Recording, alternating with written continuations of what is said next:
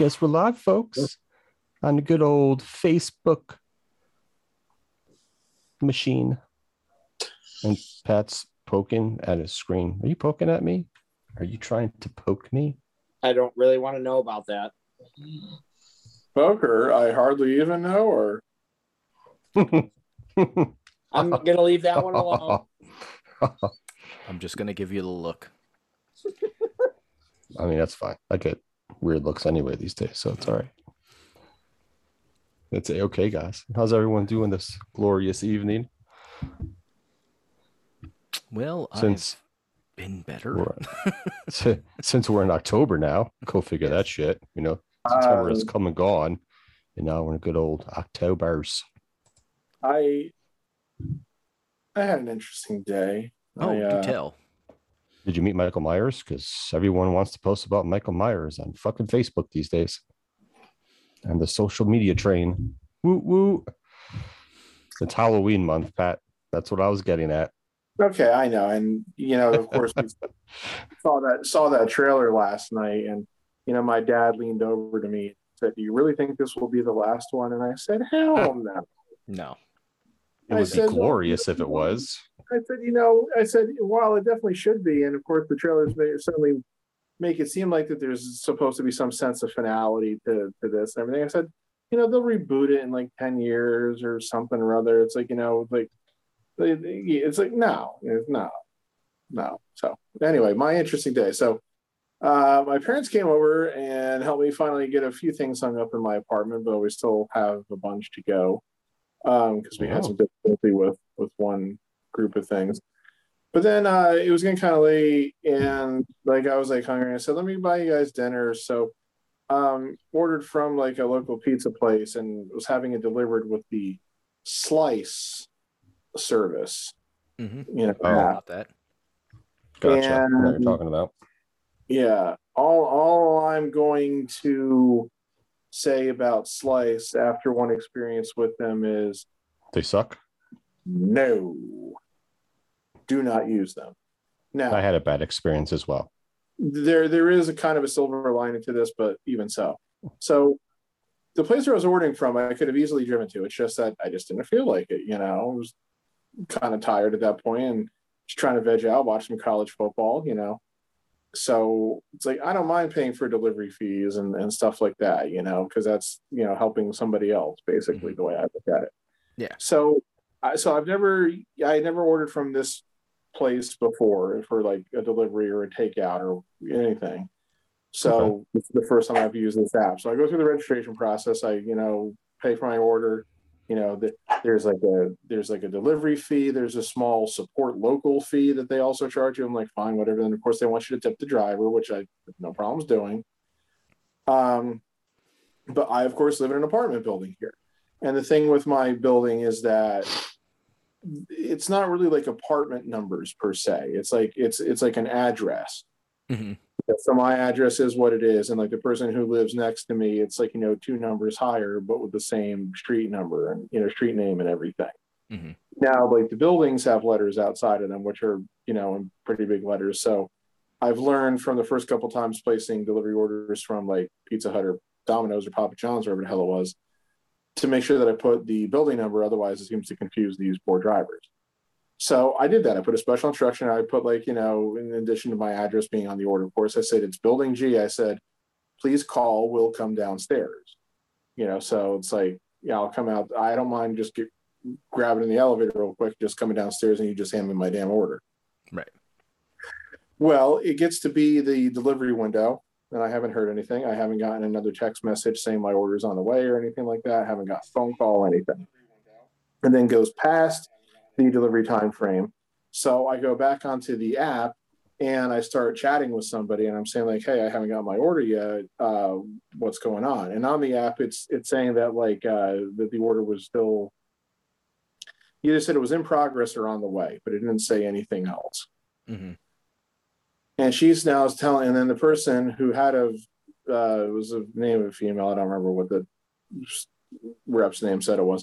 Says, well, our status is showing this order is delivered. Can you please go check? And obviously there's nothing right outside my front door. So I'm like, son of a bitch. So I go all the way downstairs And yeah, it's just sitting there inside the front door next to the mailboxes. That's where they left it. Yeah, just sitting there. Just fucking sitting there. I have no clue how long it's been there. I obviously, of course, also would have no clue if anybody else would have touched it or anything. So yummy. I grab the order. I bring it upstairs. I say to my parents, "Hey, I hope you like it cold." My mother's like, "Oh, I'll just reheat it. We'll just reheat it. Turn your oven on." And everything. So, but I'm just like, I'm pissed because I left instructions saying, "Hey, just call me and I'll come down and get it." But even without that, I got absolutely no notification of any kind that the fucking thing had been delivered. Mm-hmm. What was I supposed to do? Guess? Be there waiting? I mean, so I go back to the person. I'm like, okay, my order's here. I said, but this is a very big problem. I have no idea how long it's been here and yada, yada, blah, blah, blah. And just was kind of generally complaining, which I think was perfectly reasonable. Person comes back saying, "I'm sorry you've had this bad experience. We will pass the things along to the appropriate people. Make sure that these kinds of things don't happen again. Thank you for using our service. Have a great day." And before I could try to type anything else in, because this was like a chat session thing and everything, the rep closed the chat. Yeah, that's common. Yeah, nice. I said, "You have got to be motherfucking kidding me." I start ranting and raving, and my mother's like, "Eat your food before it gets any colder." So It wasn't Peace Boar's hot, Peace Boar's cold. It was just cold. I ordered a cheesesteak and fries for myself because I didn't feel like pizza. The last time I had pizza, I kind of had a bad reaction to it, like with my acid reflux, and it was from the same place. So I was just like, a little worried about eating their pizza right now. So I'm eating my food and everything, and then as soon as I'm done, I go back into the app and like my order's still up, and I open a new chat session. I get a new person and I just tell them, I said, "I'm absolutely livid." I said, "My order was delivered. My instructions were ignored. I received no notification of delivery. I got on with another customer service representative who gave me a ham-handed apology and did absolutely nothing for me." I said, "I am beyond angry." I said, "You will do something about this or I will never use your service again, and I will make sure nobody I know ever uses your service again." All I wanted was the delivery fee and the tip refunded. I would have been satisfied with that. Because then I felt like I paid for the food, which the restaurant did their part. I'm not mad at the restaurant in any way, shape, or form.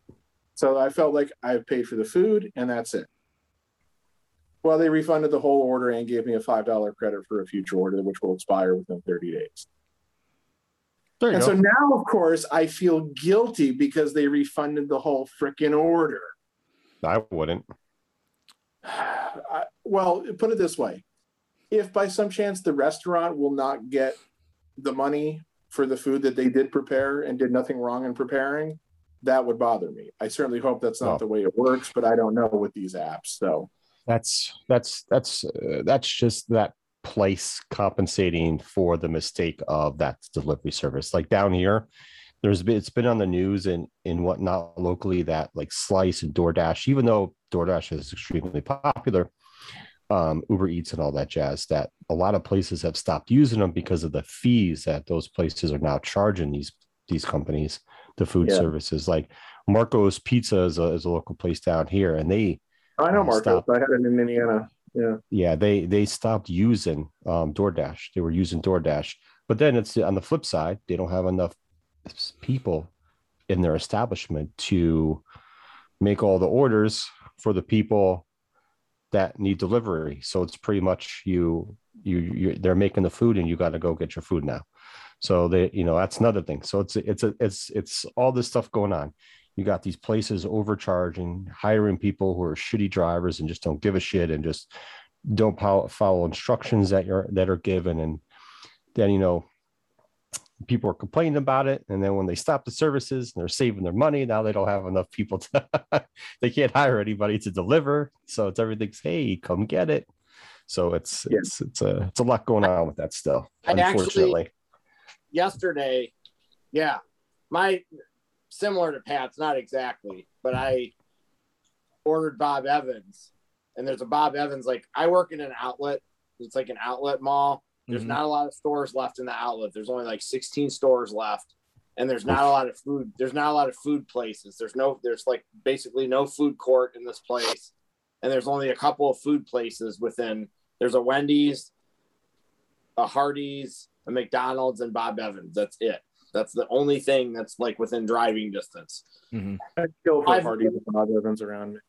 I've ordered from Bob Evans several times. So this is probably the fourth or fifth time I've ordered from them. And it's fine. It's not even, I could walk to the place if I really had to, but I was not the manager. I was the manager on duty, so I couldn't leave. So somebody else had to go get our food.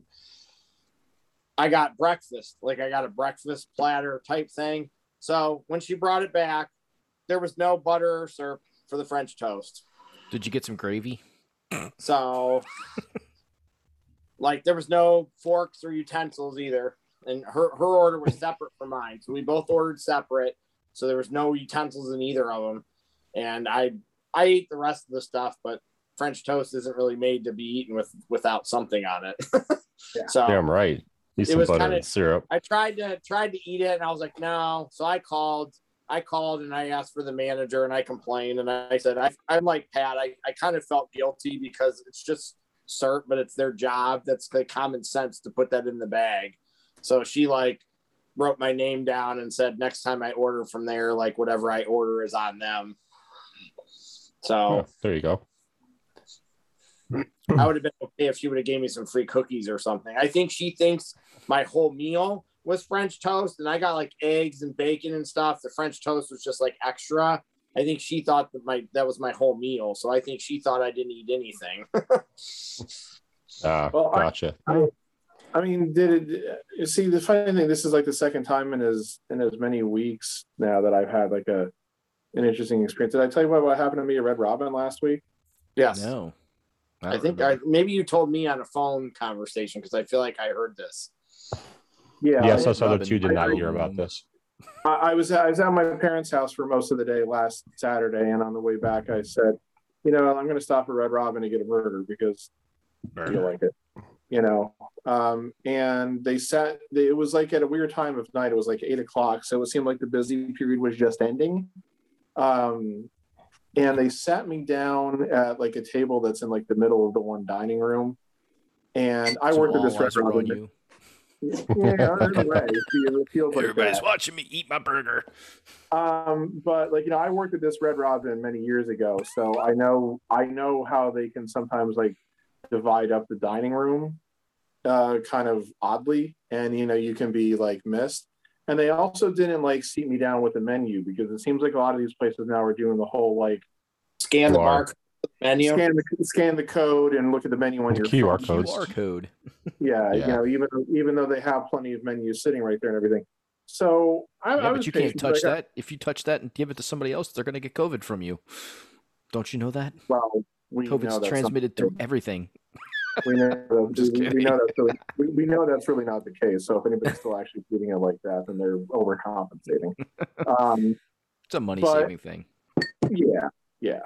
I mean, so I was just sitting there and I was just waiting. I wasn't in any big hurry or anything. But then, like, when I was able to read, like, an article that took me like 10 minutes on my phone, that took me like 10 minutes to finish reading. By that point, I was starting to get a little on the side. So, did we just lose Joe? No, he must be doing something. He must be picking his nose or something like that. And he can still hear us. He just took his picture off. Oh, I see. I had to plug in my laptop again. I keep forgetting. It's 2 weeks in a row. So anyways, finally somebody comes up to me and says, "Has anybody helped you yet?" I said, "No." Does it look like it? And I was like 2 minutes away from just saying, "Fuck this," and then I'm out of here because I ended up waiting about 20 minutes. And so I placed my order and everything, and then they took the price of my burger off the off the check, so all I really paid for was a soda, and I left a tip because the service was fine once I had service. So, and I figured it was just like I just somehow got overlooked in like the combination of the the rush and this, that, and the other thing. So how does the show get overlooked? How do you miss the big show? because I really think again it's because of where they were seating me and because they sat like another table very close to me, like right at the same time, but who was the responsibility of another server. So it was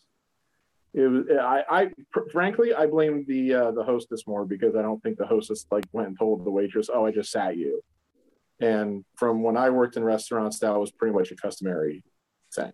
So I would have been like this. How did you miss this big 7-foot handsome man sitting here with no goddamn freak in front of him? I don't know about the part, but the rest of it. I'm 6'4" and pounds. How could you freaking miss me? That's why I said, how could you miss the big show? So it's like consecutive Saturdays where I've had interesting dining experiences. How could I possibly top this next Saturday? Don't go out to eat. Yeah, don't go out to eat. I made the mistake of going to Burger King on 2 Thursdays ago, and that was, like I said, it was a mistake because this Burger King has the 2 lanes for drive-through, but they only have 1 lane open.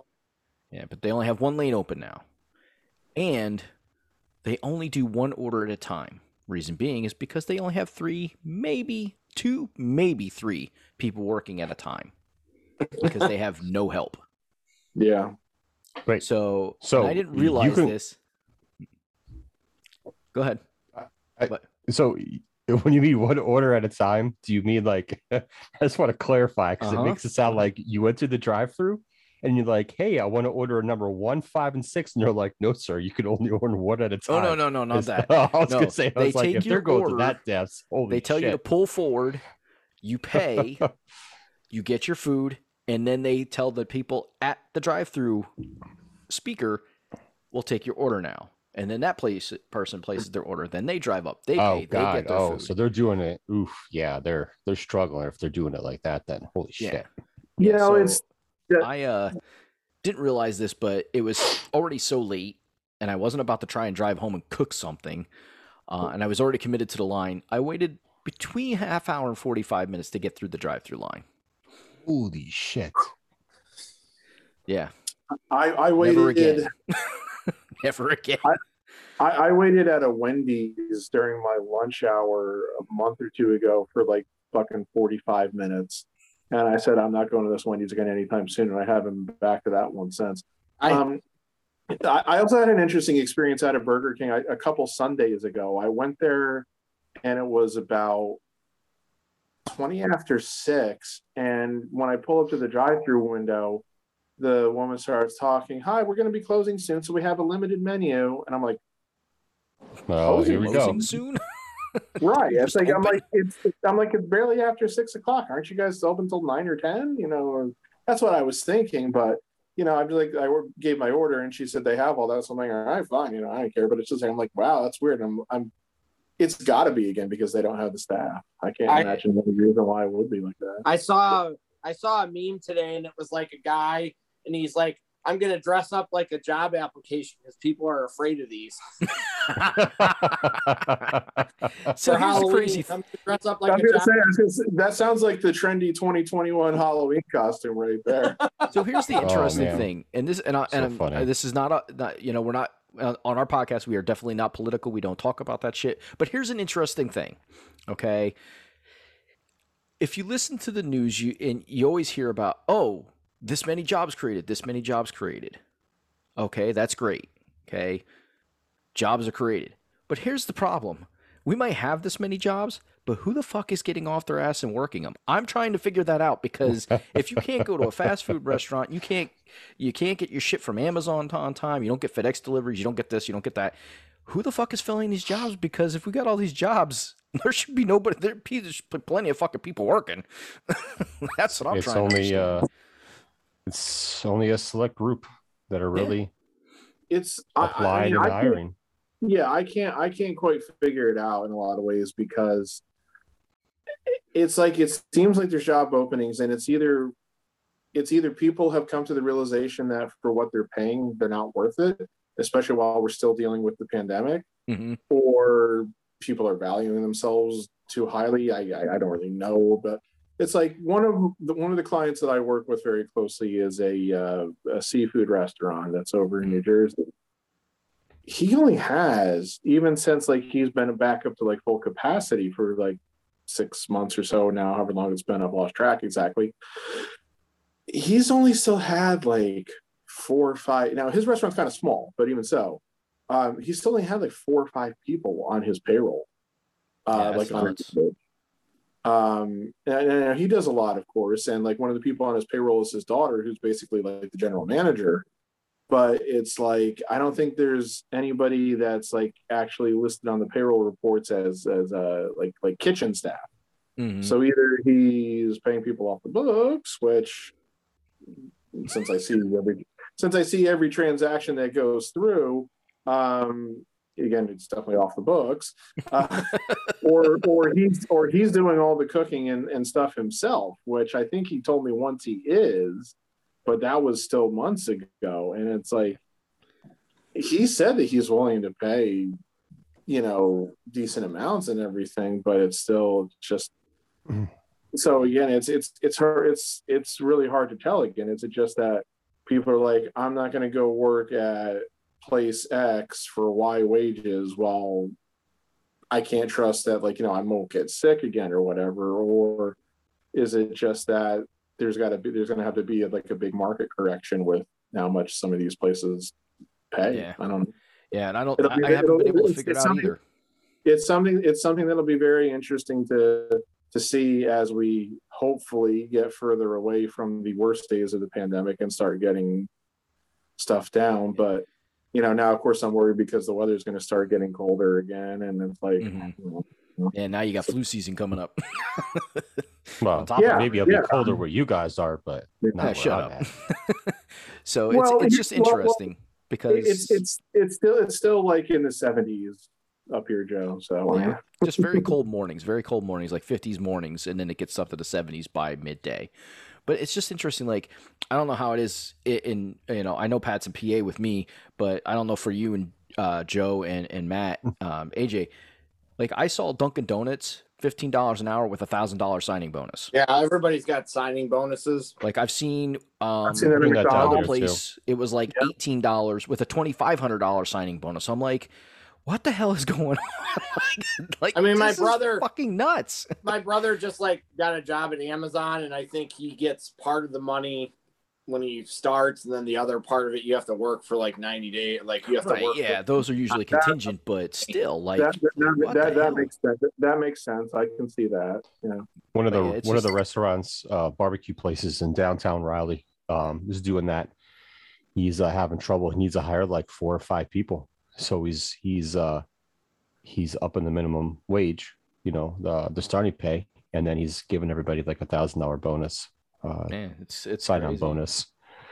Yeah, I see. I guess the other thing that mystifies me too about this is that I know a lot of like the extended unemployment benefits have expired. They're done. They're done. Yeah, that's what I mean. So they've expired. And unemployment will only pay you for so long anyway, I think, even during the pandemic and everything. So it's like, I can understand, in the general sense, you don't want to go work at a fast food place for $8.50, $10 an hour, something like that. But at the same time, at some point, it's like, dude, don't you need money? Don't you have bills to pay? Dude. So people are still getting free money. I got paid on Thursday. Pretty much the next day, my entire paycheck was gone because I had to pay my rent. So I mean, here's that's just an example. But not that this is enough to live on, but right now, if you have children and you claim the child tax credit on your, it's part of the standard deduction is the child tax credit. Mm-hmm. You're getting money from the government for doing nothing. It's not a lot. I'm not going to sit here and say, man, you can live off of it, but you're getting money for having had kids, essentially. Right. Yeah, and it's so much per kid based on their age. So if you've got 5 kids, you get X amount of dollars for each kid that you have. It's nuts. Yeah. My sister has asked me about the additional child tax credit that been giving out and everything, because she has 4 kids, and until December. I think she said that she had a little bit more time to look at it with her husband, and they came to the conclusion that it's actually going to be a bad thing for them, and that they're going to probably end up owing a lot of that back when they actually have to sit down and do their taxes and for 2021 and everything. And I told her, I said, sorry, Meg, I don't really understand what all the parameters of it are, because it seems to change, and we haven't really had to file any tax returns for it yet. So it's not something we were doing like a lot of like estimates for people either. So I said, if you're concerned, that you may owe it back come, tax time, then obviously the best thing I can tell you to do is put it aside and don't spend it if you don't need to. So. Yeah, because it's going to come back to bite a lot of people in the ass. It's stupid to give that to the American public, and then the taxman's like, oh, it's not free, we're going to take that back. It's just it's a contradiction. Like, you're trying to help people, but then at the same time you're going to take it back. Like, it's the American way, I guess. Right. It's how we do things in this fucking country. We'll close this up just by and I'll say this, and we'll move on to some sports and shit like that. It's crazy because to opt out of it, because you have to opt out of it every single month in order not to get a check from the government. It's not like a one-time opt-out. It's an every single month opt-out. And they make it very, very hard. Like, I know some people that have tried it, and they said it is a pain in the ass. They did it once, and they never did it again because it's so difficult. So, and I'll tell you why that is. It's because the government agencies and everything are underfunded themselves, and they don't have enough people to sit there and be able to process these things. Yeah. That's why it's like this. It's like my older sister who does not have kids. She's having another issue where she and her husband forgot to report some income a couple of years ago. So the IRS has been on them for that, but they also, of course, keep piling on penalties and interest. And one of my bosses is trying to help them out with at least getting the penalties and the interest waived, which he's pretty good at doing. But it's been like impossible for him to get through to somebody at the IRS. So yeah, it's hard to get through the IRS normally. Like, you usually have to sit there on yes, hold. It is. You usually have to sit there on hold for everything. But, for the last, 18 months now, basically, it's an adventure. So. All right. Now, we've bored every one of our listeners. If we have anybody listening, we probably bored them to death with that crazy ass talk. But it's something that just kind of went off on its own tangent and took a life of its own. All right, so let's move on to some fucking sports. And... I did have a joke about jobs. I mean, okay, we passed it. Oh, it was a kind of a as like people have side hustles. Like, some people might have glory hole side hustles going on these days. So they're making money off that. That was what my comment was going to be. If you know what that is, you know what that is. If you don't, Google it. I remember there was that show on Comedy Central a couple of years ago that I think was called Review, where the guy went around and he was like reviewing everyday life, and one of the things that he reviewed was the glory hole. No, I don't remember that. Sounds that great, though. Awesome. That is classic. He did that. Oh, yeah, that's perfect. I'm pretty sure that show's not on anymore. I remember when I watched it a couple times, and I thought it was pretty subversively funny. So, yeah, that's classic. All right, so nothing exciting happened in football except for the fact that the Broncos are still 3-0. Yes. My team has a better record than all 3 of your teams combined right now. They have more wins. They have more wins than all 3 of your teams combined. Yeah, that's something else, isn't it? Give it another 4 weeks, and we'll see where we're at. Well, like I said, I looked ahead at the Giants' upcoming schedule through like Thanksgiving and everything, and if you guys can't even beat the Falcons, so you're in trouble. So this is my point. I looked at their next 7. I looked at their next 7 games, which takes us through. I think it was the Sunday after Thanksgiving, and I said, "Fuck, they'll be 0-10." The way that they're playing right now, I can't see them beating, because then they play the Saints, they play the Cowboys, they play the Panthers, they play, I think, the Raiders. It's a cornucopia of, all these teams certainly look better than them on paper. So where exactly is that elusive first win coming from? Jeremy had fun Monday night watching his buddy Ezekiel Elliott light up the Eagles. God damn. Such fucking bullshit. But I'll say that. Just real quick. The Giants' next 7 games: at the Saints, at the Cowboys, versus the Rams, versus the Panthers, at the Chiefs, versus the Raiders, and at the Buccaneers. Yeah, again, you tell me who they're beating. And to throw insult to injury, they got the Chiefs this week. Yeah, and the Chiefs are kind of like, I feel like the Chiefs are like they're due for a big one. Yeah, they need. They're underperforming right now. They are. Yeah, the Chiefs badly need a win tomorrow. Yeah, and they're going to come out all guns blazing, and I think it's going to be very, very bad for the Eagles. Yeah, and the Eagles, and you know that deep down, Andy Reid takes pleasure in beating the Eagles. So would you stop? Yeah, he does. Well, I'm sorry.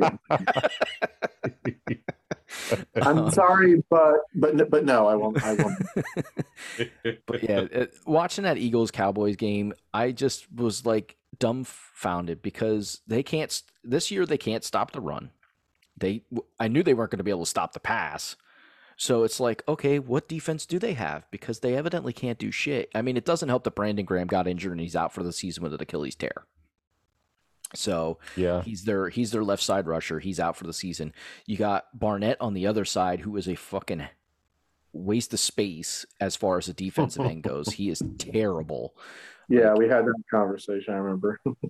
they made him out to be the next great thing, and there was an article. I didn't read the article. My brother was telling me about it yesterday. Like the guy just fired, like just dumped on him, like about how bad he is, what a waste of space he is, why is he still there? It's just it's unbelievable. But yeah, it's been bad. It's been bad, very bad to watch, very hard to. And the offensive scheme they put up to try and beat the Cowboys was terrible. They ran 3 times the whole entire game. That's it. Like, how do you run 3 times? At least your team didn't average 1.1 yards per average for a whole fucking game in total yards. Yeah, but how many times did you actually run it? 9 sacks too. Is that what it was? 9 sacks. Jeez. Holy shit. I said, as bad as the Giants have been playing, at least Daniel Jones hasn't been getting sacked 9 times a game. 9 fucking That was times. Fields, right? That was Justin Fields, right? Back in the backfield, right? Yep. And he's supposed to no adjustments. 0 adjustments to help that kid. None. Yeah, and the thing that concerned me about that is, I mean, it's way too early to say something like this, of course, but when I see a young quarterback getting sacked that much, all I think about is David Carr, and to think about how he never had a fair chance because right away from his rookie season, he's getting sacked like 70 times. It was like his first couple of years, and it's like no wonder why the guy never became anything, because he was fucking shell shocked. Yeah. Yeah. 9 sacks, no offensive line adjustments. I mean, tight ends were barely used. They ran the ball, I think, 14 or 15 times, and they did not change the offensive scheme to help him at all. Yeah. 0 times. We're gonna find out if Denver's good or not tomorrow. They play Baltimore. Like we're gonna find out if the teams they beat are 0-9. Yeah, that's what I was gonna say. I saw that meme about them being 0-9. The teams that they beat. We're gonna find out if they're for real. If they beat Baltimore tomorrow, even though it's at home, then I'll start saying, because Bridgewater hasn't turned the ball over yet. They have no turnovers yet. So that's good on his part. And if one thing's always been evident, though, in the NFL, it's that you got to beat the teams that are on your schedule, good or bad. So, okay, you played 3 teams who are combined 0-9 so far. Yeah, okay, but you won all 3 of them. You did what you were supposed to do. So yeah. That will keep you around in the conversation at the very least. Yeah, and to be honest, Baltimore, as good as they can be, has not been playing up to their potential. Baltimore should have lost on Sunday. I mean, give me a break. Like they got a 4th and 19 and kicked a 68-yard field goal to win the game. So like that's the Lions being the Lions, though. So yeah, that was a missed call too for delay of game anyway. So That should have been called. That happens, Joe. When you told me that the other day, I see that happen, like in college and pro games where the play clock's at 0 and they they don't call it, and it's like, how can I see this? I've seen that more than a few times in games, both college and pro this year, which makes me think that play clock that they're showing us then is wrong. Well, or the referees are completely unobservant. I don't know. No, so this is what they said on, was it Fox or CBS? I don't remember which one it was. It might have been CBS. They had one of their NFL ref guys that are always on.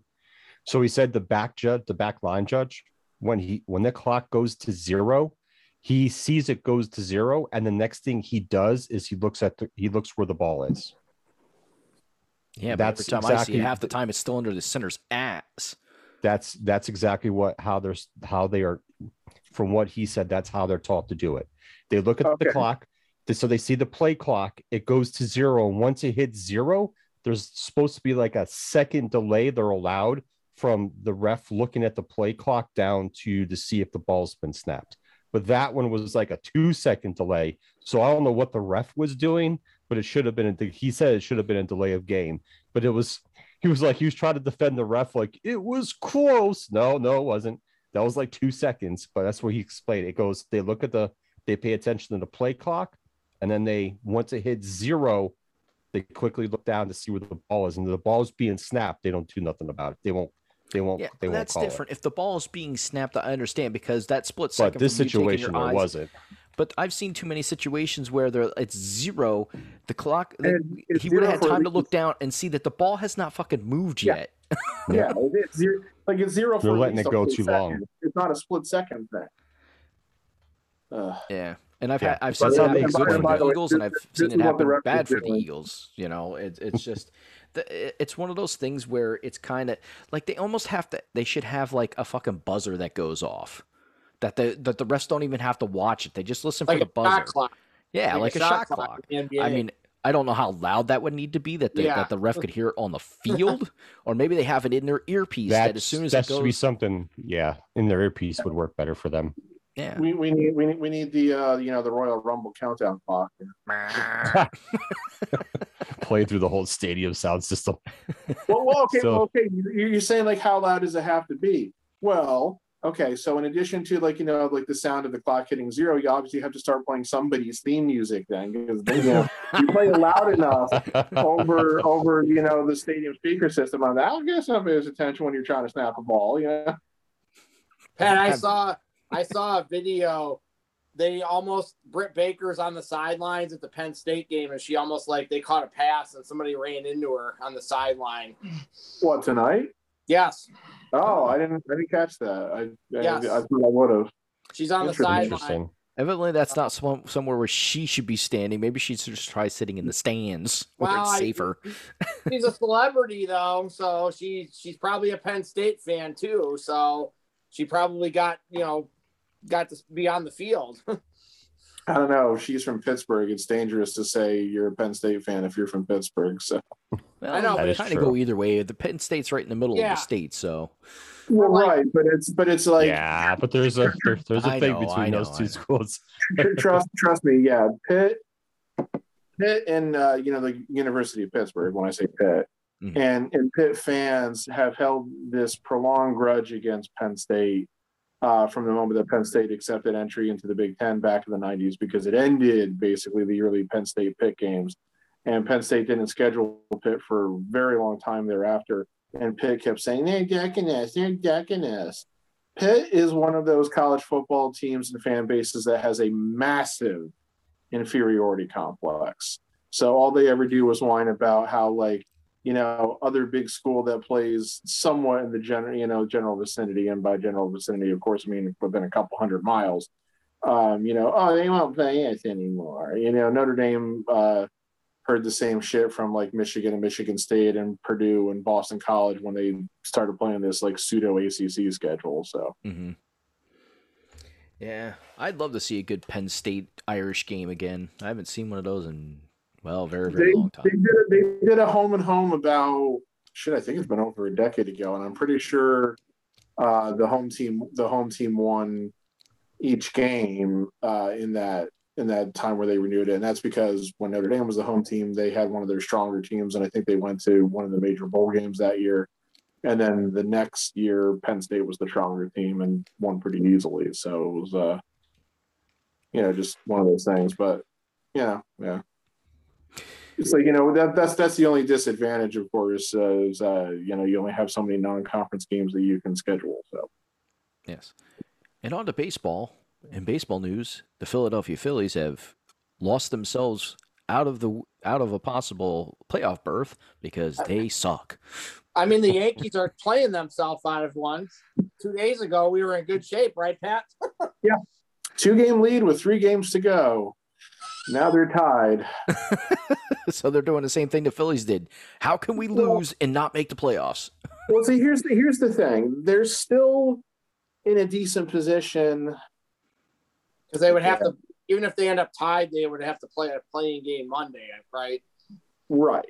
So, I mean, the fact that they just can't seem to beat Tampa Bay anymore is one of the bigger mysteries for me. It's like Tampa Bay is make the postseason and then have to play them anyways and probably get swept. Tampa Bay is, in a lot of ways, has become a more annoying opponent for the Yankees and the Red Sox have. So,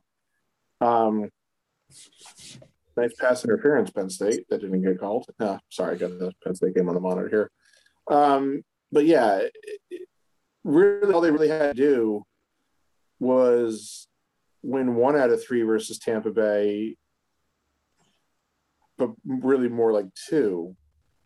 And they lost yesterday, and they got swacked. They played horribly today. Yeah, so it's just they're tied with Boston, but the problem, of course, there is that the problem with that, of course, is that Boston won the season series. So if they finish tied, they have to go back to Boston to play the fucking wild card game. It's like, oh yeah, one stadium where I definitely want to see Penn State play a wild card game is fucking Fenway Park. Penn State. Did I say Penn State? Sorry, I meant the Yankees. Watch one thing. What team are we talking about? Penn State's playing a wild card game. Damn. Well, okay, but if Penn State has to go to Fenway Park to play this wild card game, as good as Jahan Dotson is, I don't know if he can hit a fastball. I don't think he can. That was good, Pat. You took it and ran with it. So, yeah. But I will say this: I never root against my team, but in a very perverse way, I almost kind of hope that they end up fucking it up and missing the playoffs, because I'm so sick of Aaron Boone as manager. Boone. He has really proven to me, and I wanted to like the guy so much, and he is a likable guy and everything. And obviously, he provided one of the great moments in Yankee history, which lasted for all of a week when you come right down to it, because of the egg that they went late in the World Series after that. He makes so many bad choices, bad moves, bad decisions, like from an in-game perspective. And I sometimes don't understand why he's playing this guy at this position one day, or why a guy is partially banged up and he'll sit him for 4 days in a row for seemingly no reason. Or it took him so long to put Stanton in the outfield for a few games this year, and still that kind of shit's going on. And it's just so annoying. So it's I just want somebody new in charge. And if it takes them totally missing the playoffs to do that, then I'll be fine with it. As bad as that sounds. Toronto's only a game behind too, isn't it? What's that? I said Toronto's only a game behind both those teams too. Yeah, and depending upon what Seattle does tonight, if they were to win, they'd only be a game back again too, I think. Or are they? Yeah. So it's a mess. So we'll have to see what happens. And of course, the Yankees are playing the Rays, who are the best team in the American League, who don't technically have anything to play for. They already clinched home field and everything. But then you got the Blue Jays are playing the Orioles, and the Red Sox are playing the Nationals. So just the way the Sox should beat the Nationals because the Nationals are pretty bad. Yeah, Chris Sale's pitching tomorrow for Boston too. Yeah.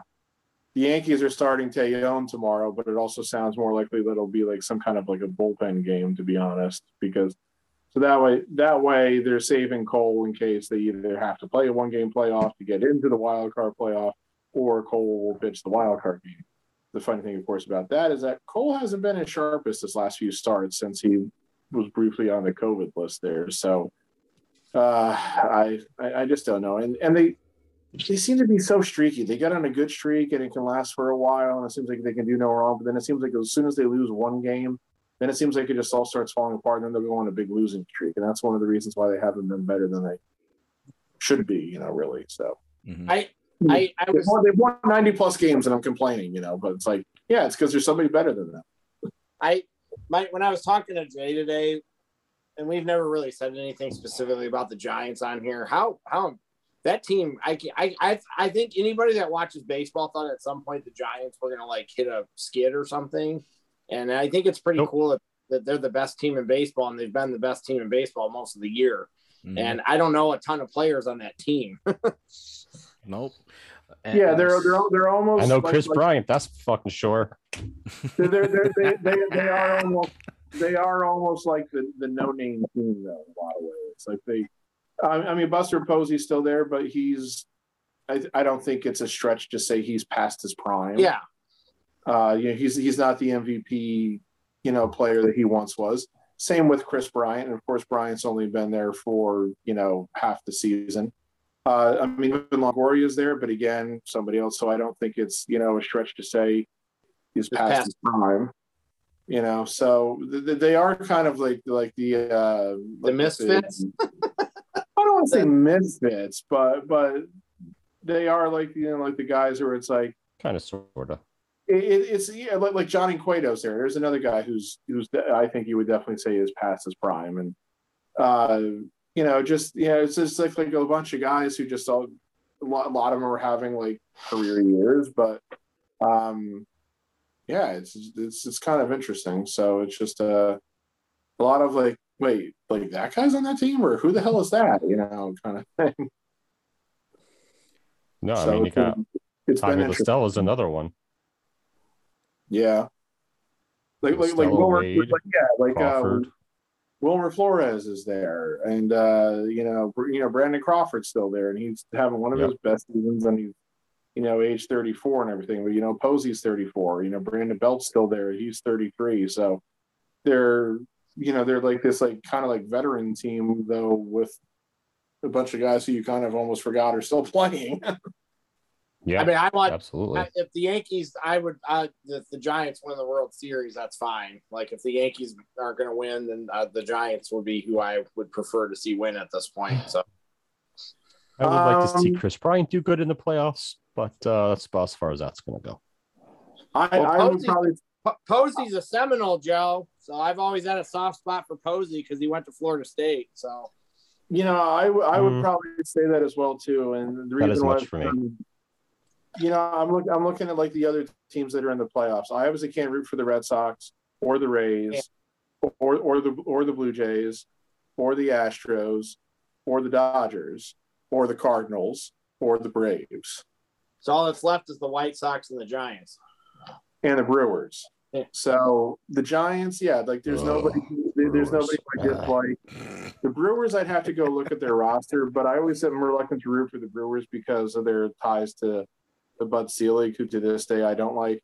And sorry to say this, Joe, but I can't root for the White Sox for one very big reason. And I think you know what it is. What's your big reason? I think you know what it is. I don't remember off the top of my head. Well, put it this way. I find this kind of funny, and it's a very much an apples to oranges comparison because of how different the seasons were and everything. But the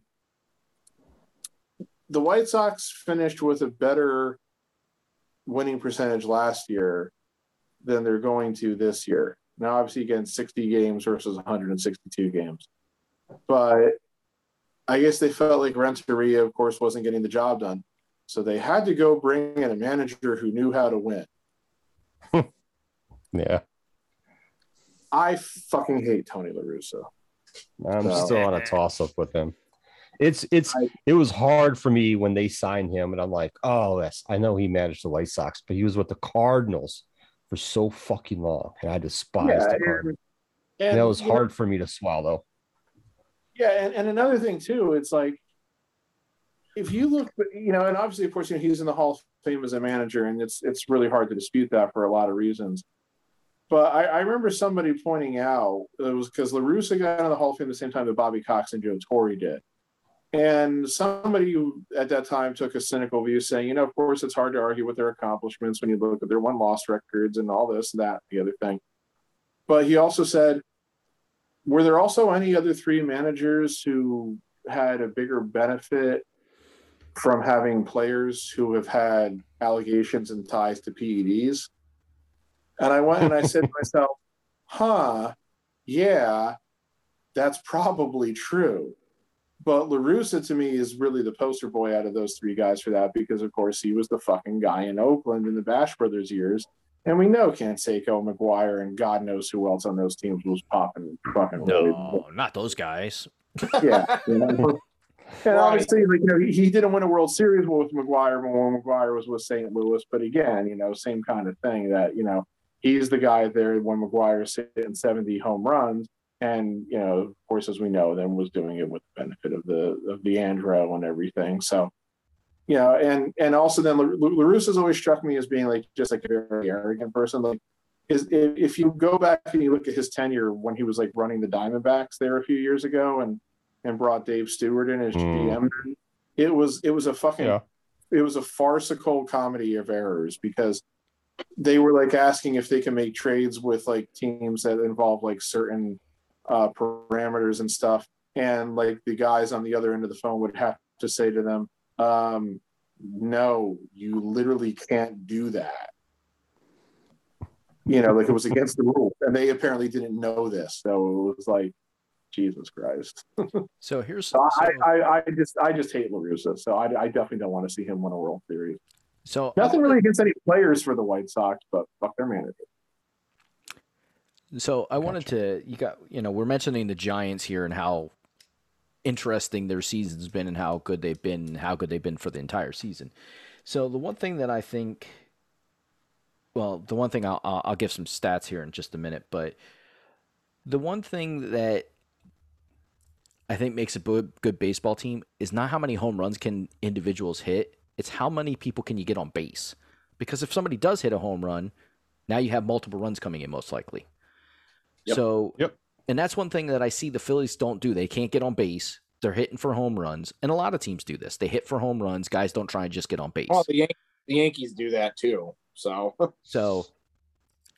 when I look at the stats for the Giants, and I don't know who their starters are. I don't know how this website's set up to say if the first 9 guys are their starter or 8 guys are their starters and then whatever pitcher.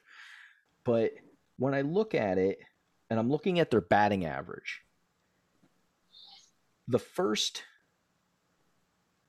12, 13 people listed here are at 250 or higher than 250. Now, it might only be a point or two higher than 250 batting average, but still 250 is a respectable batting average in the MLB. These days, and unfortunately it is, yeah. Yeah. Now, granted, you want to be hitting 300 or more, that would be great. But What's their OPS? Their OPS, the lowest guy that I'm seeing that looks to be a starter is about 304. It's OBP, I think you're looking at. I'm looking at OBP. Sorry, OPS. I apologize. Yeah. OPS, the smallest guy is about 725. Who's the highest on their team? Let's see. That is Belt with 975. Okay. Isn't the average Pat OPS this year been around 1? Close to 1, I think the average is. I've got the Giants baseball reference page up. The closest guys to 100 with OPS plus, their OPS is, I'm going to say an OPS of around 730. is an OPS plus of 100. So that would be like average for this year. And they don't have anybody that's hitting a ton of home runs either. Like the highest guy, Belt's got 29 home runs. So they're not knocking the ball out of the park. So guys are getting on base and they're getting the guys around. They're manufacturing runs. Yeah. Well, exactly. Well, here's the thing. Here's the thing. Actually, this is actually pretty interesting. I'm on the Giants 2021 Baseball Reference team page, and so these stats are only updated through yesterday. So their triple slash line, as it's called, batting average, on base percentage, slugging percentage, and this includes their pitchers, is 249, 329, 441. So those numbers for like an individual player are not overly impressive. But again, remember, this is a team average. So you're obviously going to have. Yeah, the pitchers are in there. So it kind of and especially when you have pitchers and everything. So amongst the National League, the 15 National League teams, the 249 team batting average is actually second best in the National League. The 329 team on base percentage is also second best.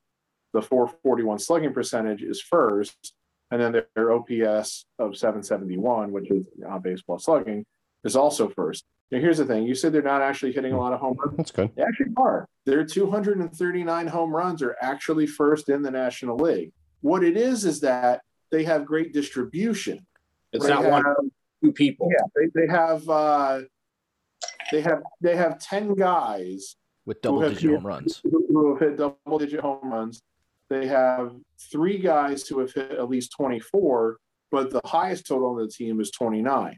So they don't have Ohtani or Vlad Guerrero or any of those guys who are hitting 40, but they have a lot of guys who have contributed decent power numbers. And so it does actually add up to them having the most home runs in the league. So having that depth, having that lineup depth like that, where it's like, I can put this guy in, he's got a chance to be able to hit one out, but he's also going to probably get me on base and everything. Having that depth of lineup is what makes, for like the stronger teams. Like if you were to go back and look at the 1998 Yankees, for example. I was just going to bring that. That was the year of the home run, of course. That was the year McGwire hit 70 and Sosa hit 66. And I think the guy that led the Yankees in home runs that year had 28. But they had they had 10 or 11 guys who had double-digit home runs, and they had a bunch of guys who hit more than 20. And they got on base. They got on base relentlessly. The Yankees team on base percentage that year, and again, steroid era, so offensive numbers were inflated, but their team on base percentage that year, and it was first in the American League, was 364. That's a high number. It's not even just that year, Pat. I think all the years, I think the years they won those World Series, I feel like it was more balanced. They didn't have somebody hitting 50 home runs, really, like ever. Like they were balanced. When they went on that run where they won like the 4 and 5 years, I'm not sure they ever had a guy hit 30 home runs in any of the years that they won the World Series. So That's why I always kind of joked, like when they signed Giambi, then I was like, oh shit, now here comes the guy who's going to hit 40 home runs, watch him never win a World Series again. And well, they've only won one since. Well, and see, here's kind of my point. Yes, they do have guys they got multiple guys that are hitting home runs and consistently. Nobody's the home run king, so to say. They don't have one of those guys. But if you can get guys on base and that there's somebody within the lineup that during an at-bat could easily put one out of the park, instead of getting 1 run, you get 2, or maybe you get 3. That's a lot harder to come back from as the opposing team than, oh, we got a single home run because they've got, the 50 home run guy or, 60 home runs or, getting on base actually does mean something in the baseball world. Like too many teams, I feel any day nowadays, because the emphasis has become, we gotta get that home run ball. It makes the game more exciting. Well, yeah, it makes the game more exciting for that one play, for that one hit. But what makes the game even more exciting? Seeing guys get on base and get around base. That makes me cheer for a team more than watching him hit home runs and then them still being down 2-1. That's just me. I mean, I always remind my dad. I said, let's say it's like the top of the second inning, and somebody hits a home run against the Yankees, and it's a solo home run, and now it's 1-0. I'm like, it's 1 run.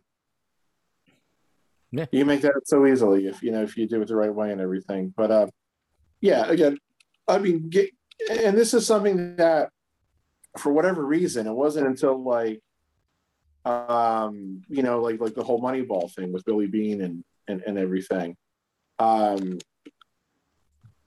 realizing that the value was about getting on base, because you can't score runs unless guys get on base.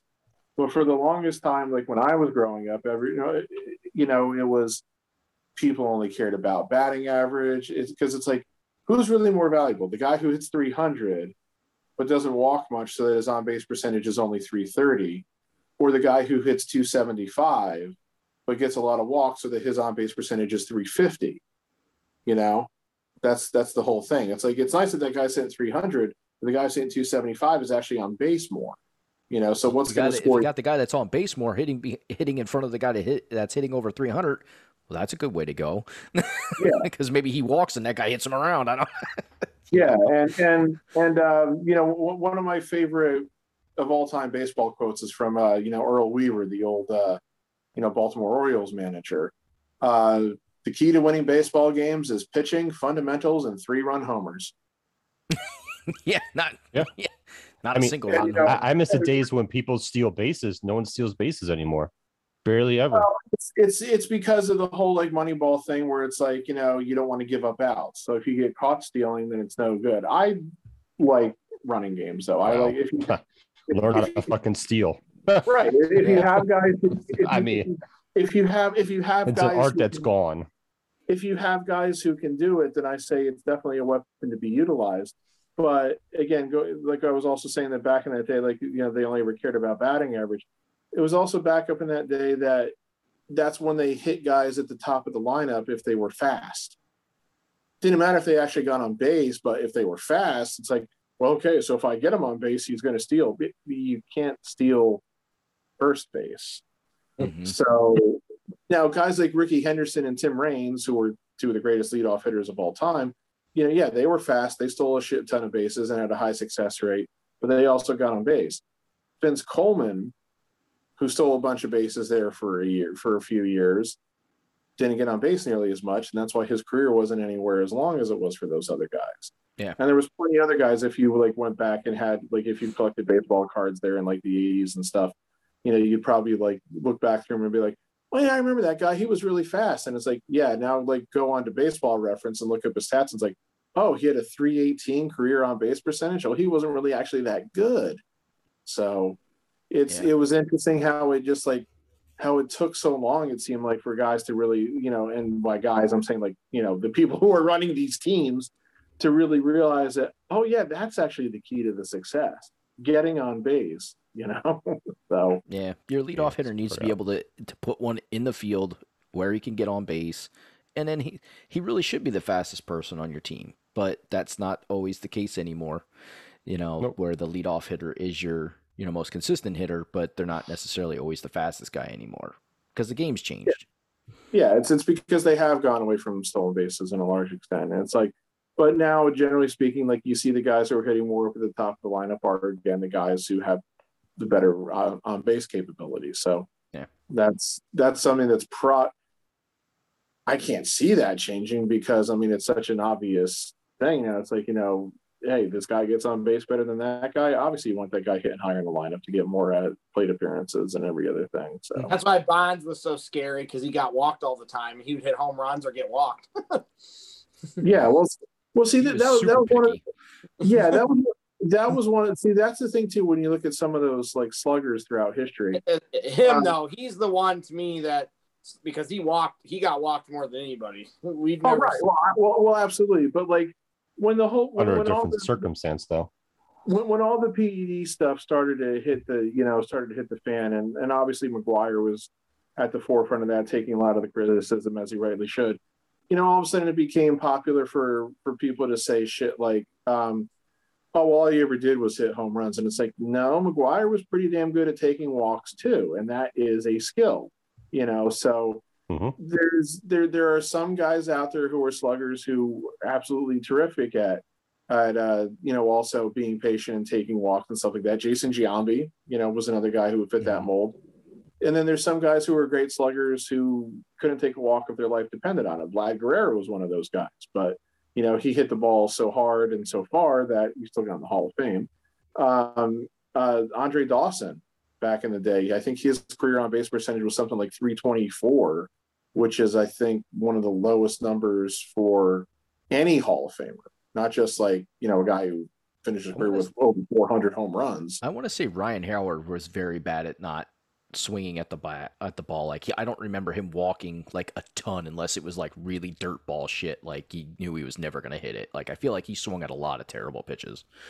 Well, he had a career on base percentage of 343 off of a 258 batting average. So he took a decent number of walks. He did have a couple seasons with more than 100 walks.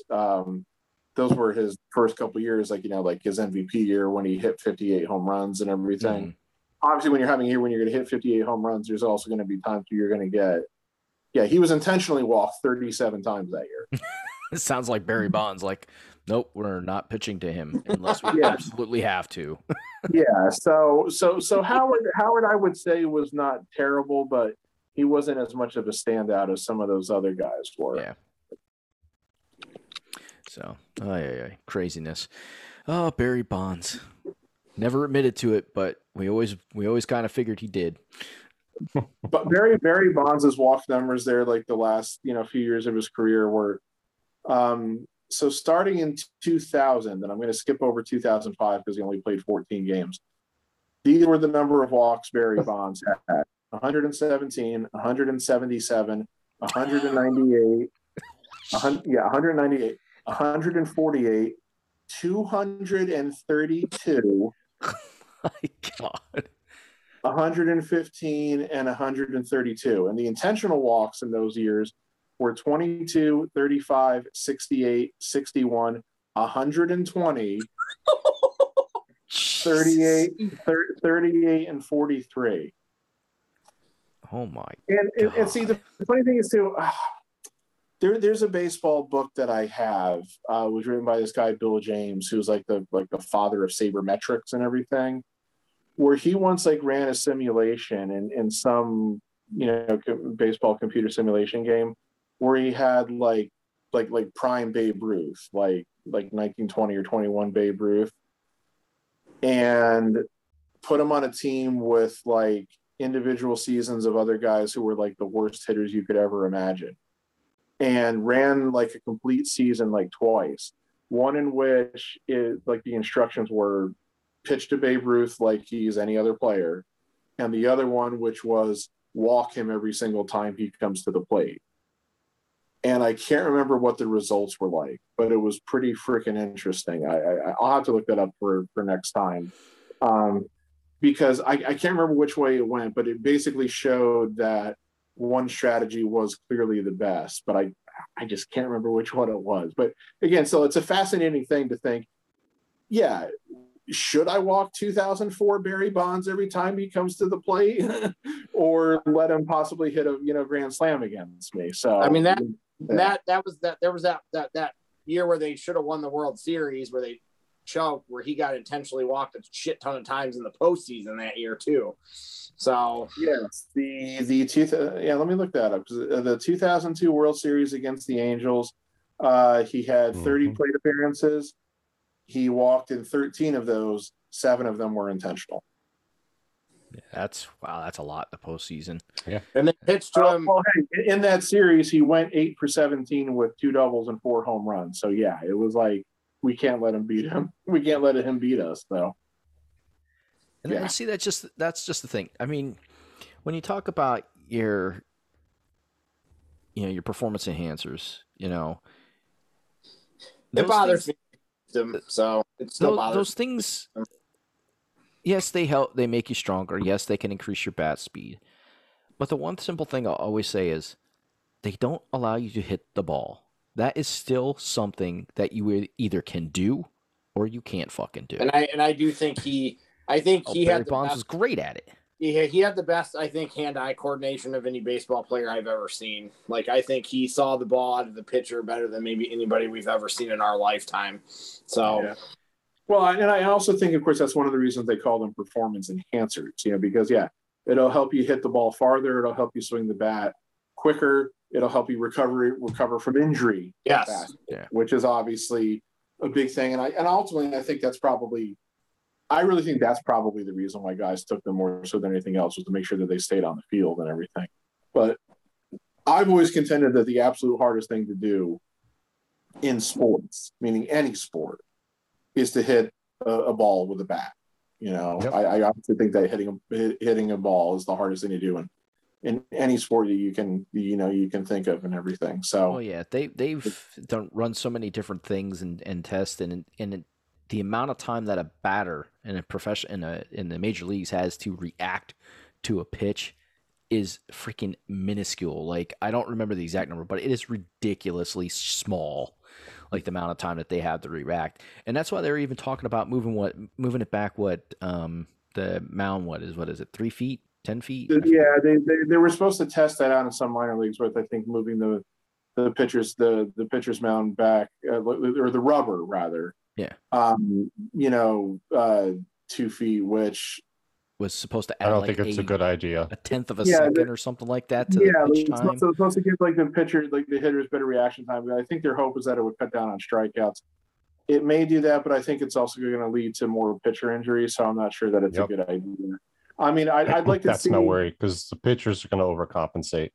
Right. It's like I'd like to see actual data on that, just to see what they come to the conclusion with. But again, if it's going to mean a lot of guys wrecking themselves, then it's not worth it. It's not worth it. Yeah. Yeah. And it's just one of those things.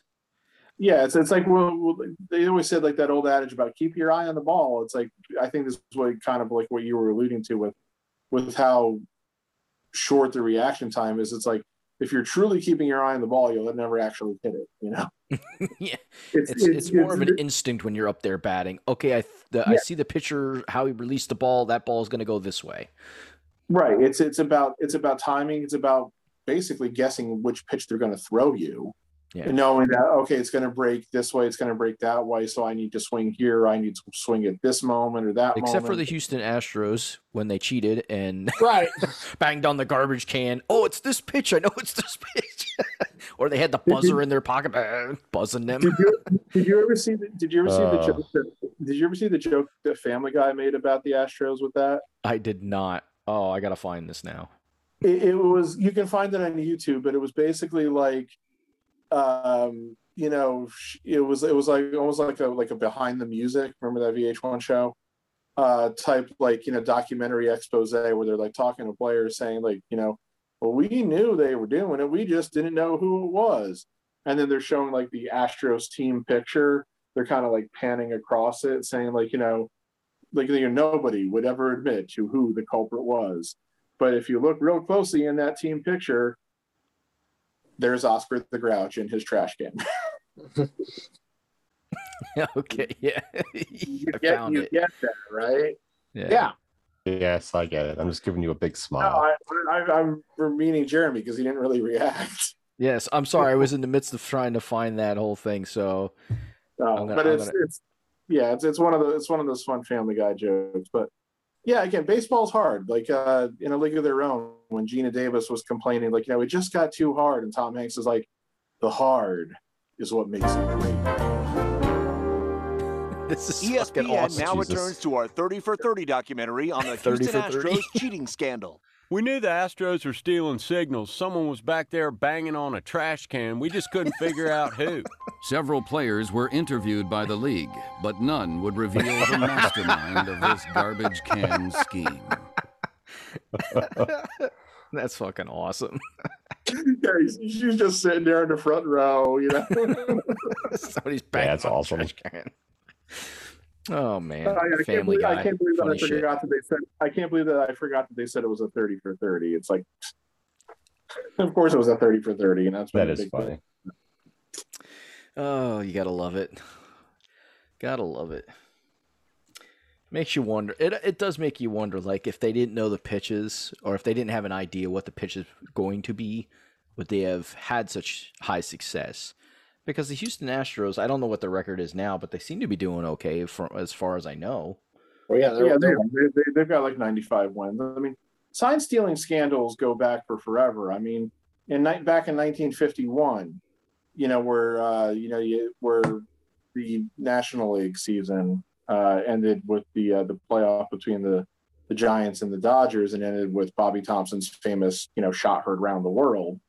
The Giants were way behind the Dodgers late into the season, and they erased like a double-digit game deficit. And there's always been this big accusation that the Giants were stealing signs. Mm-hmm. That they had this like elaborate system set up where they would see the sign and they would like relay it through some kind of like signal to the guy at the plate and everything. But there's also people who contend with the amount of time that it took them to do that, it couldn't have given them that much of an advantage, because by the time that the hitter would have actually gotten the signal, the ball would have been like on top of them. And people have also said that the Giants actually played better on the road during that stretch than at home. And of course they couldn't do this elaborate thing on the road. So yeah, it always depends upon who you talk to. If you ever talk to a member of the 51 Dodgers, though, they were pretty salty about it, through the end. So, but yeah, Dodgers are the Dodgers.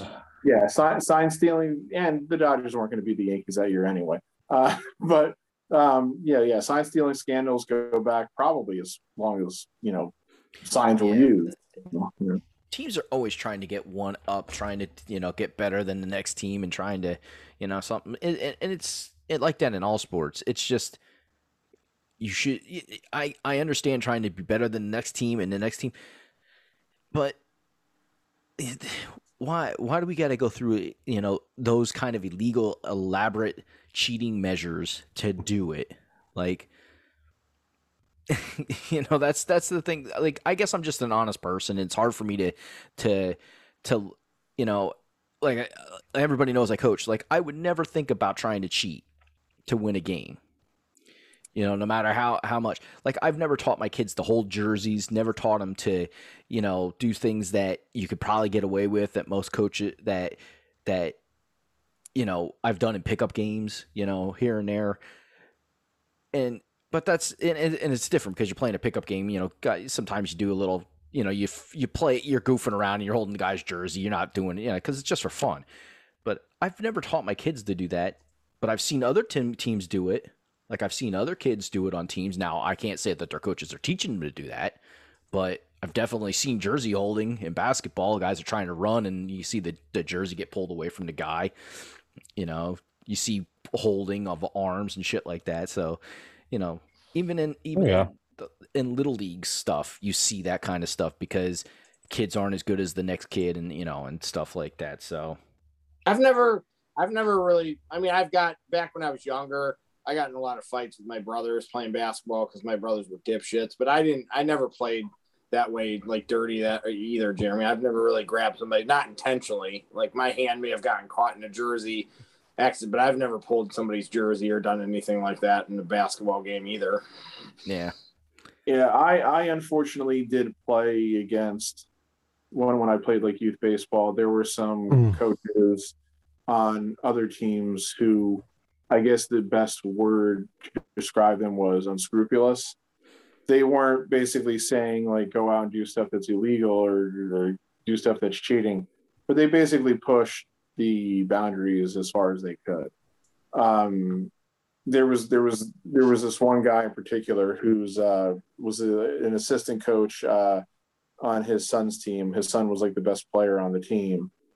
We played them one night. They were so much better than we were. It was, and my team wasn't bad, but we were more of like a middle of the pack type of team, and this was like the best team in the league. And one night they got a big lead on us, and so my coach said, all right, I'm gonna play guys where they don't normally play. So like I got to go play first base rather than play the outfield, and he put guy into pitch who didn't ever pitch before, I think, that year. And other guys were just playing positions where they normally play and everything. Because at that point, I think we even stopped keeping score. We lost track of what it was. Right. That didn't matter to this guy. He wanted to just keep scoring runs. He was like, so it kind of became like a comedy of errors. Like our play was sloppy, as you would expect, with guys playing positions they'd never really played before, even in practice. But this guy was doing things like, a guy would get on third base and we'd be like throwing the ball back to the pitcher. And he was coaching third base and he would tell the kid on third base to run home. Like the play is really over, but it's not. And so he's telling everybody to just keep running. So it's not illegal, but it's not exactly sportsmanlike. Yeah, no, it's not good sportsmanship at all. So finally, I throw the ball back to the pitcher because I had the ball for some reason. So finally, all of a sudden, I hear really loudly from my left side, which is where our dugout was or our bench was. I hear time. I'm like I know that voice, but I don't know that tenor. You know what I mean? And it was my manager. He comes walking out. He walks halfway onto the field, and he is staring death at this guy. And he just goes, "What the hell are you doing?" And he is speaking so loudly that he could be heard at the fields that were 3 fields away. Because, we played at a complex that had a lot of fields and everything. Mm-hmm. He's looking at this guy and goes, "What the hell are you doing?" And the whole field just went dead silent. You could have the expression, you could have heard a pin drop. Yeah, you could have heard a pin hitting the grass. That's how quiet it got. He's like, "We're trying to just play a game, and you're trying to win the World Series." Said, "What is wrong with you?" Yeah, turns to all of us on the field, shell shock. "Come on, gang." He pulled us off the field. Oh yeah, there's just no reason for it. And Joe can attest to this because we've coaching together and stuff. We've been in those games where we're up by 20 points or more, and my rule was always if I get up by that much, one, the guys that don't normally get to play as much, you're going in. And then 2, if we're still easily scoring, now it's everybody needs to touch the ball before we score. Or there's a certain number of pass limit. Either 4 passes or everybody's got. There's I set limits on it because there's no need ever to embarrass another team like that. Yeah, and that's all this guy was doing that night. And it's like they went we obviously were basically forfeiting the game. I mean, again, they were killing us. It wasn't like the game was in doubt. But they lined up for the traditional post-game handshake and everything. We sat on the bench. We did not go shake their hands. I wouldn't. He was that pissed. He knew that if he touched hands with any of the coaches on that team, that he was probably going to deck one of them. And this was not a guy who got angry easily, and everything. Yeah. So yeah, I never saw it. I had never seen him that mad in my life. I never saw him that mad in my life again. Afterwards, for all the years I knew him, had a relationship with him. The karmic, if you will, postscript to this was that team went to the championship game.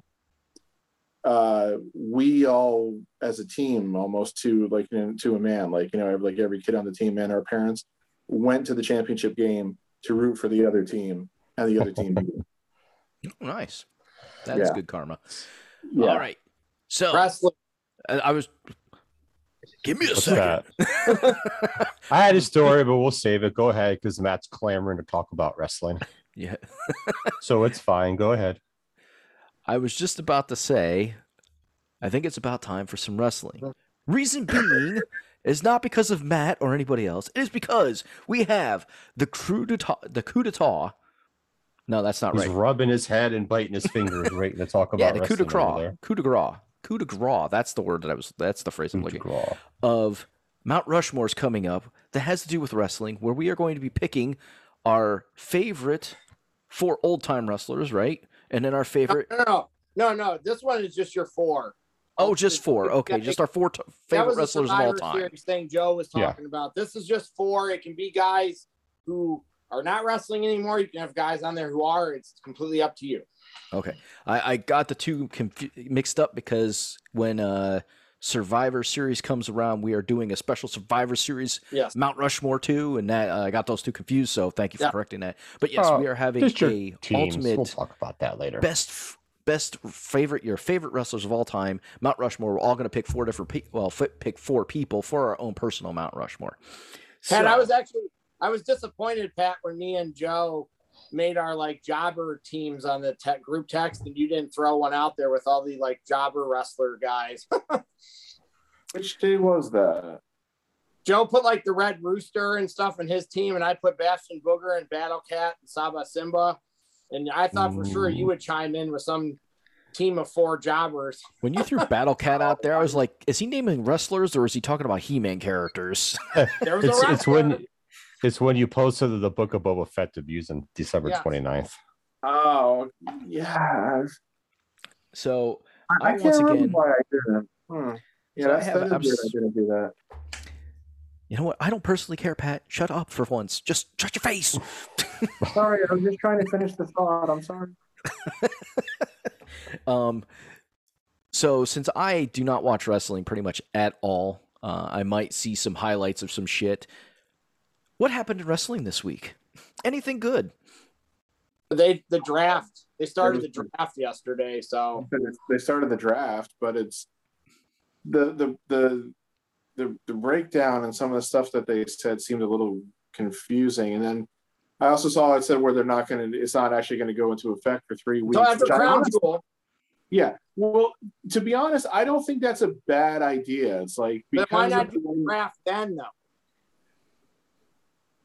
I look at it this way. They got to move belts. You do it. I mean, in the sports where they have drafts, where it matters, are they going out and playing the next week? So I just think that it's not that bad of an idea to do the draft, to say, okay, this is where these shows everybody's going to be on, but it's not going to go into effect for 2 weeks, so we can just kind of wrap things up. And, you could also maybe, like, I don't know, build some anticipation. It's like, oh, Roman and Drew are going to be on the same show now. Maybe we could see them go after each other. Yeah, I don't really have a problem with that, but where they don't really make it clear as to who's like, they almost imply that like not everybody's eligible to be drafted at a certain time. And well, no, they drafted like more people today on Talking Smack though. So I did see that, but that actually just made it a little more confusing in some ways. But it's like, yeah, whatever. I mean, this was the second straight week that NXT was the worst show, so we can almost make it continue that way. The shittiest show every week. And I'm telling you, if you would have told me 6 months ago that Raw was going to be better than NXT 1 week, I would have laughed. And now it's happened 2 weeks, and Raw wasn't great, but NXT is just going down the shitter. Well, then I can watch the shortened versions of Raw, SmackDown, and NXT. I have got to. Now that NXT has turned into a pile of turds, I have to go back and watch NXT and be like, wow, it really is this bad. Watching the short version of Raw is a good thing. It's only a 90-minute version. I'm like, woohoo! I was going to say, now when you're saying watch the short version, is there like some shortened version available, or do you mean like you DVR'd it and you just like fast forward through the commercial? No, on Hulu, you can watch all 3 of them the next day, like the day after they air, but they only give you they only give you a 90-minute version. So, well, obviously, then of course they cut out commercials, but do they also like count out like the endless recaps of what you just saw on our? Yes, you don't get a ton of those. You don't get all those. Yeah, here's the thing. Very few. Sorry. So when I was watching pretty religiously, probably a good year or so ago, I think I stopped pretty much watching religiously when COVID hit and it got weird, and I just couldn't do the non-crowd things. Right.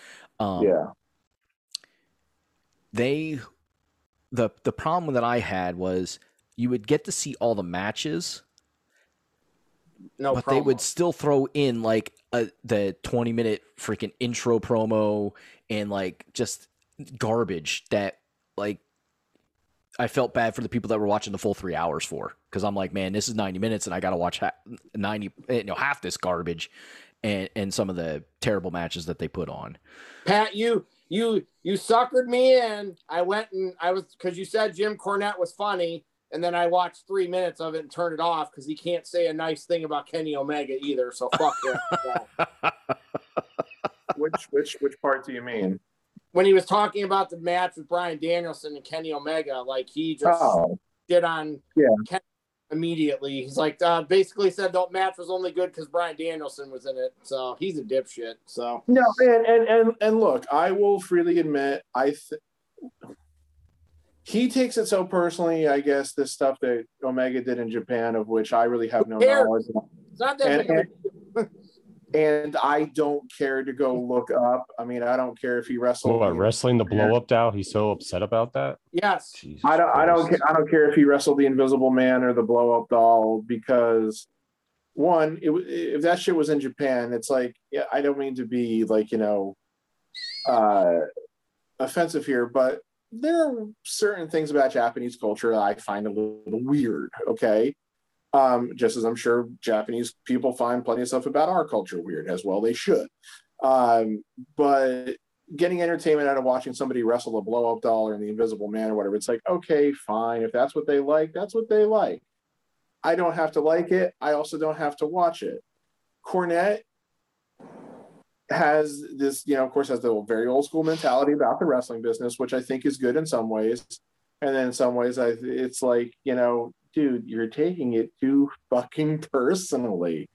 And it does make it hard for me to filter out some of the things that he says about Omega, because he has said some things about Omega that have never tracked with me, in the sense that he's talking about Omega in one way, then I go watch what he's referring to, and I'm like, I don't see that. I don't hear that. He talks about how Omega talks in this breathy phone sex operator type voice. Anytime I've heard Omega cut a promo, that's not how I would describe the way he sounds. So he's not talking like this. And how are you doing, sir? well, I can't remember ever actually hearing Omega talk like that. So, and everybody's, because I've missed it. When you've had a long wrestling career, most guys have probably had a moment, or they've had some time where maybe they weren't in the best storyline ever, like Kenny with the blow-up doll. Maybe that doesn't work with everybody. So like, he is way too worried about that. That happened so like years ago, and it's made him like, it's just that match was so good, and it was because of both of them. And I was like, oh, maybe Jim Cornette's gonna finally give him credit here, because this match was one of the best matches I've seen this year, and he still can't give him credit. Which one is that on? Which one of his podcasts does he do like those reviews? Because he's got two. I got the Jim Cornette Experience and Jim Cornette's Drive Through. I just YouTube thing. It varies as to which show. The Experience show generally comes out on Saturdays, and the Drive Through comes out on Tuesdays. So his review of that Dynamite episode, I'm pretty sure, was on an episode of The Experience, because the Wednesday show would have aired, and then they would have recorded in between and everything. I mean, yeah, he also likes to go after he says that Omega's got this Japanese schoolgirl fetish, which, again, it's like, who doesn't? No, I'm only kidding. So again, it's like, you dirty man. It's like, okay, if he does, so the fuck what? As long as they're not actual schoolgirls. Yeah. As long as they're legal age. Well, the thing is with Riho, as he likes to say, when they contended that Riho started wrestling professionally, she was. So they've apparently, it sounds like Tony Khan took the booking power away from the EVPs now too. That's rumor's been out there multiple times this week. It sounds like they don't have creative control over everything now. It's Tony Khan, and I will say I think that's a good thing. But it's been like that for a while too, because I saw they said Kenny's like in charge of the video game part of it, and like one of the Young Bucks is in charge of merchandise. So they have something they're doing that's above and beyond what they're doing, but they don't have that creative control, it sounds like, anymore. So right, and I think that's a good thing. It's like, allow them to do other things backstage, which ultimately will be beneficial to the company. Having good merchandise will, having a quality video game will. But I said this before, I thought that it was going to have to come to a time where they were going to have to draw the line and say, all right, one person's in charge and everything. I don't know if Tony Khan still is really the best person to do that, being that, you know, he's had never been a wrestling booker or promoter in any way, shape, or form before. But I think that limiting it to these guys being able to make suggestions for how they want to do things and how they want storylines to run, that's perfectly fine. I think you should seek out your talents, opinions and everything like that. But to have them actually calling the shots is where you start getting into trouble. And we've seen that with, you know, shit like what happened in the later days of WCW and everything. So, I think this is I think that ultimately this is a good move that will be beneficial to AEW. It's interesting that AEW Dynamite, a lot of times, and Joe will probably agree with me on this, that their best match is the first match. More often than not, the best match in that show is the opening match. So, because Adam Cole and Jungle Boy was the best match I saw this week, I think, on any show. That match was fantastic. I quickly lost interest after that opening match, and then their group did their promo and everything. After that, I was kind of like, oh. I thought they were doing that to kick Gallows and Anderson out. That's what I thought was going to happen, because those two need to be kicked out because they don't need them. They don't need them. It's not going to happen anytime soon. So I want them to get rid of them. So I want them to kick them out. So, I mean, see, you have a really great foursome. I mean, as much as they already have two goons. They already have two goons. Right. This is exactly they're horrible goons. You've got in a lot of ways a modern day Four Horsemen with Omega, Cole, and the Bucks. As much as I still have my issues with the Bucks and everything, but still, you've got like a modern day like Four Horsemen thing. You've got the mouthpiece. You've got the manager with Callis right now, as much as he can be involved. But then you've got two goons and two hangers-on. Hanger-ons? Can we also got now some warts make on their this, ass? Can we make this more like the 97 version of the Horsemen and also have like 3 fucking women come out with them every week too, so that you have that'd be great. So that you have the right ones. So that you have like the full scale entourage in there all the time. It's ridiculous. It's like you could have the new woman, the new Miss Elizabeth, some other chick. I thought they were gonna. That's why they were doing that promo, was to kick them out. It was funny though when they were like, "This is the best promo in the business," and then they gave the mic to Nakazawa. So it's really either get rid of the goons or get rid of the hangers-on, or both, preferably. So would we say the hangers-on are more like a dingleberry? Cutler. Yeah. they are that too. That's about as much value as they add. And the show got kind of in the middle. It got, MJF was great when he said that he has Bruce Pritchard on speed dial. That was fabulous. MJF's promo, he once again proved why he is one of the best, if not the best promo in the business right now. When he called Darby a skateboarding mime or whatever, that was hilarious. Yeah. He made Darby look kind of dumb in that promo, but Darby kind of gave it back a little, so I like that promo. No, and it's fine. That's a good place for those two. That you've got two of their talents, and Sammy Guevara finally got his due. He finally won a belt, and that dude has deserved a belt for 6 months.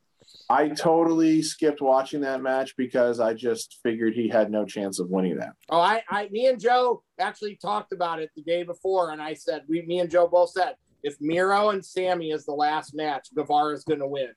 Joe, what did you want to say, sir? I wanted to go back to the Kenny Omega thing with Cornette and his promos. So I know what Cornette's talking about. So it was mostly in Japan. But here's the reason why he did it. Let me ask you a question. When you're watching Japanese movie and you see the dub over, how does it look? Usually, how does it sound? Wait a minute. Are you referring to the word sometimes or whatever what the mouth movements are saying? Correct. Yeah.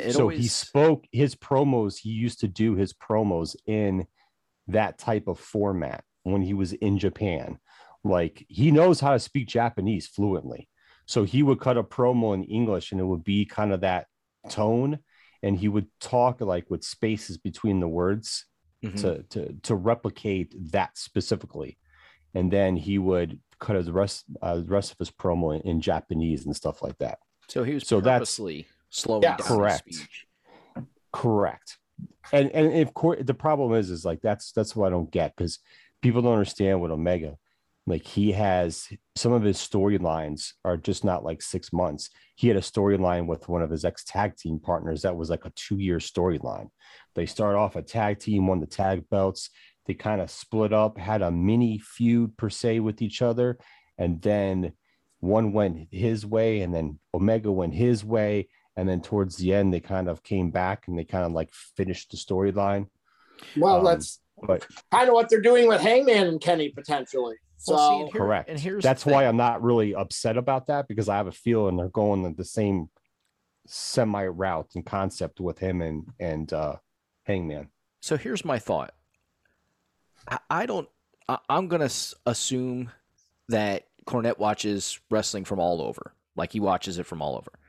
But maybe he doesn't understand 100% how the Japanese wrestling is done. Like, in the way they do. I just don't think he cares for it.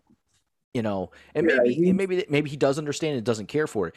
But you can't, just because you don't care for a product doesn't mean that it doesn't have value. Even if some of the stuff is really goofy or quirky or whatnot, you can't hang a whole person's career on one portion of their career.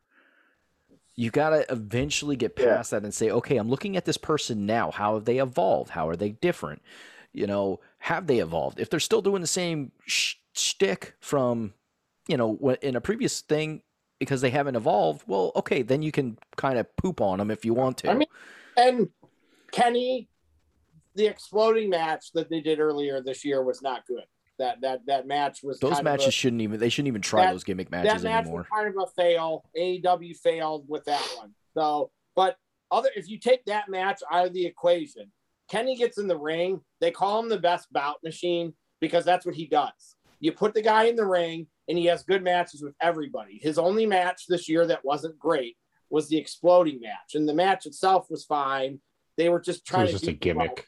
They were trying to do too much, and then the ring exploding was bad. But then, you know, it's you have WWE with Finn Balor, the fucking rope breaking, and we've still not got an explanation for why that happened. So, like, that was the cameraman. So, Jeremy, just at the pay-per-view on Sunday, Sheamus had wrestled earlier in the night, and he had climbed up on this top rope like 3 times, Jeremy. So in the main event, when Roman and Finn fought, Finn was going to win. He was standing on the top rope, and the top rope broke. It was a gimmick, clearly, but there's been no explanation yet why the ring rope broke. They just have kind of written it off and said, oh, well, the ring rope broke. There's no explanation. That was just our shit finish. Okay. 180-pound Finn Balor broke the ropes, but 250 or 270-pound Sheamus did not. But 180-pound soaking wet Finn Balor broke the top rope. So by the time Finn Balor and them, at some point in time, unbeknownst to the crowd, they gimmicked the top rope. Yes, because if you watch, you can see the cameraman did it. You can see Finn brace himself. Like, you can see him in his face. You can tell he's bracing himself because he knows it's going to break. Yeah. Oh, WWE. That was their finish to a pay-per-view, and the pay-per-view itself was fine. It wasn't a bad pay-per-view. Most of the matches were solid, but that was what we got. We got that garbage finish at the end, and I wanted Roman to win, but I didn't really want some finish like that where Paul Heyman should have been the one that did it or something. There should have been a reason why the ring rope broke. And WWE, just because the draft started, it's almost like they just pretended it. Oh, it happened. Well, if they don't acknowledge it, it doesn't happen. What? It was just kind of disappointing. It was a disappointing end to that pay-per-view. It's like accidentally wiping your ass and putting your finger in your butthole and liking it. If you don't, if you pretend it didn't happen, then it didn't really happen. I didn't really like that. I'm just going to continue to wipe my ass. You don't get nothing. Ooh, I didn't like that. Nope, I didn't like that. But showing that, ooh, that felt good. Nope. We got to see Seth show up at Edge's house last night, and Seth is so good at playing that like smarmy heel, and he showed up at Edge's house and was like acting like he was gonna do something to Edge's kids, and then like Edge called FTR, called him by their real names, but he actually they had him calling FTR on the phone. So that's an interesting cross promotion thing last night, that he was calling Harwood and Dash or whatever, he was calling them on his phone because I guess he's really good friends with them and they're in AEW. So it was really strange that he called them. I think it's pretty sad that WWE's going back to the home invasion gimmick. They haven't done it for a home while. Invasion. Seth's the perfect person to do it though, because he does that cackle, and that cackle is like hard to duplicate, that like cackle laugh that he does. So I just remember them doing that when Triple H and Randy Orton were feuding, and didn't Randy Orton go to Triple H's home and go after Stephanie? Well, they did it with Cena and Orton too, and I mean, come on, Pillman and Austin was the greatest home invasion ever. So yes, it was. He's got a gun. At least we're not seeing another supermarket sweep with two WWE people. And Stone Cold. Yeah, at least we're not getting a redo of that whole thing. You know what though? That was still one of my favorites. No, I'm not taking anything away from that. I thought it was great at the time. I'm just glad they didn't try and redo it. No, they shouldn't, because they said that wasn't really scripted. They've said that they kind of just winged it. So. Yep. And he was like, price check on a jackass or whatever. Like they kind of were just winging it on that. So like that made it more special that they just were like, we're gonna figure it out as we go. Well, yeah, and it was a real grocery store that they paid to rent. Tore up. And then they tore the thing up, like legit tore it up. So I loved it in the moment, and I'm glad they've never tried to redo it, because there's just certain things like.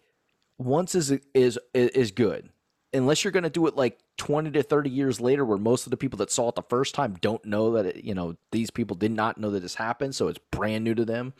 That's different. But yeah, so Pat, Joe actually told me something the other day that made me I kind of changed my mind a little bit about the guy that you called the Jim Cornette knockoff. Joe told me that guy Dan Lambert. He's a huge wrestling mark, Joe said. Like, he loves professional wrestling. So I think him doing this is something he has wanted to do because he's a wrestling person. I didn't really realize he was that big of a wrestling guy. I don't really like the storyline still because I don't understand where exactly they're going with it. But I don't dislike him as much now, knowing that he's like a big wrestling mark, and he like is probably doing this because for him it's cool that he gets to be in a wrestling storyline. Yeah, he collects all the old wrestling belts and a lot of other merchandise and memorabilia and stuff like that. So he has a huge collection of things. I actually only watched the Bryan Danielson Nick Jackson match last night on Dynamite or on Rampage. I didn't want to watch the women's match. And supposedly Jade Cargill botched a bunch of shit again. So let's define botch, because I don't think she. Least. Okay, so the actual match itself was semi sloppy. Thunder Rose is the best person in that match. Right, for sure. So Nyla's not bad. She's just a big woman. Jade is the same. Jade's still green, so her moves just seem very. She seems they're rough looking, unfortunately. But so in time, hopefully that gets better. Yeah, that means she probably needs to be off TV then. She didn't really botch anything per se. Some of the moves probably weren't done smoothly, or seems like a couple times someone might have missed something and they kind of like improvised. The biggest issue I had was her chair shots. There was a couple of them that were fine, but there was some other ones that like, whoa, pump the brakes. You're like 6 foot and you can lift the brick house and you're strong as shit, and you're ripping the shit with this chair on Thunder Rosa, who's half your size. And I was like, whew, I mean, she already got, well, see, since you didn't watch the show, I watched the show because I was curious about the road show. And she got in trouble for smacking Red Velvet in that segment because she smacked Red Velvet extremely too hard and left a handprint on her face. So she kind of got in trouble for that by Brandy in regards to it. So I'm like, she's probably going to get shit for those chair shots she did last night on Thunder, or the other night on Thunder Rosa, because they were definitely oof. Yeah, a couple of them were fine. Look good. Yeah, but you don't have to hurt people. The ones on the backs were fine, but like Thunder Rosa's selling it for her, and then she's kind of like waiting, and she was kind of like fuck it, and then she started like hitting him like randomly, and I'm like, oh my god, what are you doing? Stop, please, you're gonna hurt Thunder. It's interesting that they moved Hit Row up to SmackDown because B-Fab is green as hell. Like, she is, the other three guys can wrestle, but she's not good in the ring, Joe. She's had 2 matches and she looks bad. And I'm like, wow, maybe they're just going to make her strictly a valet when they move them to SmackDown because she can't wrestle. Like, she's bad right now. I mean, she's learning and she clearly maybe is fairly new. They're going to force her to learn on the main roster. That's what they're going to do. And she's going to either sink or swim. That'll work. That was one of the things legitimately. That was one of the things I really liked on NXT. So there goes that. Hit Rose on SmackDown. And I still think Gargano might get drafted Monday. So NXT is just... How can you ruin a show? That was the best wrestling show on a week-to-week basis for a long time. And now they've completely ruined it.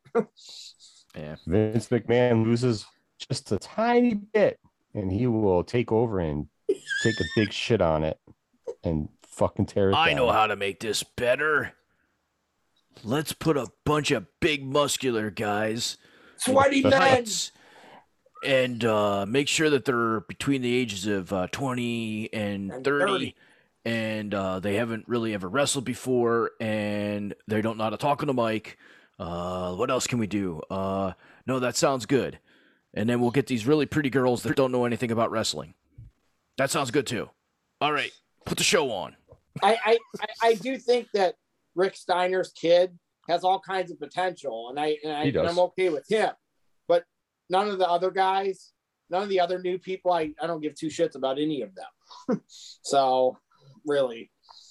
I'm curious on some of them, but the other ones I'm still indifferent on. It's going to be... I mean, what was that one guy? They already changed his gimmick after a week. Who, Gacy? the woke guy? Yeah. The guy had a woke gimmick character. Like, wow. Oh, my God. Let's bring politics and bullshit into this. He cut a promo, did a promo, and the next week, God. Yeah, they probably learned the hard way. You don't do woke gimmicks. You don't do anything political gimmicks like that. They should just bring a guy back and play this theme song again. Let's get some brother love up in here, man. I love brother love. I mean, think about it. They've never been successful with doing like political gimmicks. I mean, think of how terrible Muhammad Hassan ended up being and everything. So yeah, Right to Censor was okay. The Right to Censor did okay. Yeah, they did okay for the most part. Some of them, but that was around for really like a year at most. But whatever, but it still worked for a while. Like I thought it was entertaining at points during it. I didn't think it was bad.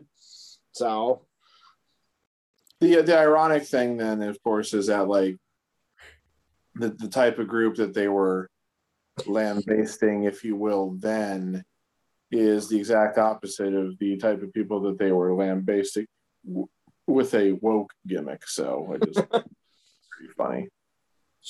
Vince, everything like all the stuff that Jeremy just said about NXT, Pat, you should have finished it up and said, "This is some good shit." Such good shit.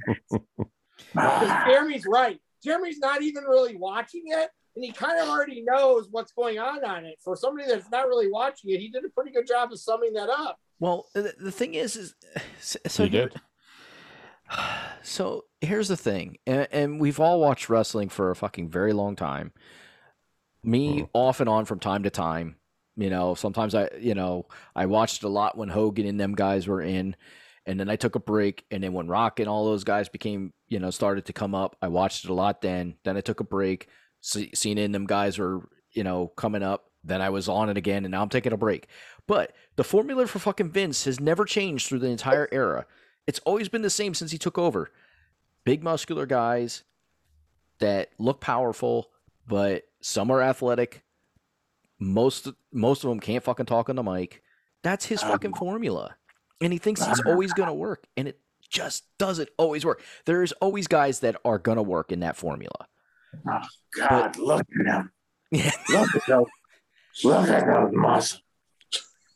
And he loved being one of those guys too. When he was on the cover of Fitness magazine, he was all jacked up on roids with the fucking like chains around his neck. He loved being one of those big guys. Like, I'm a big guy too. I love my big guy.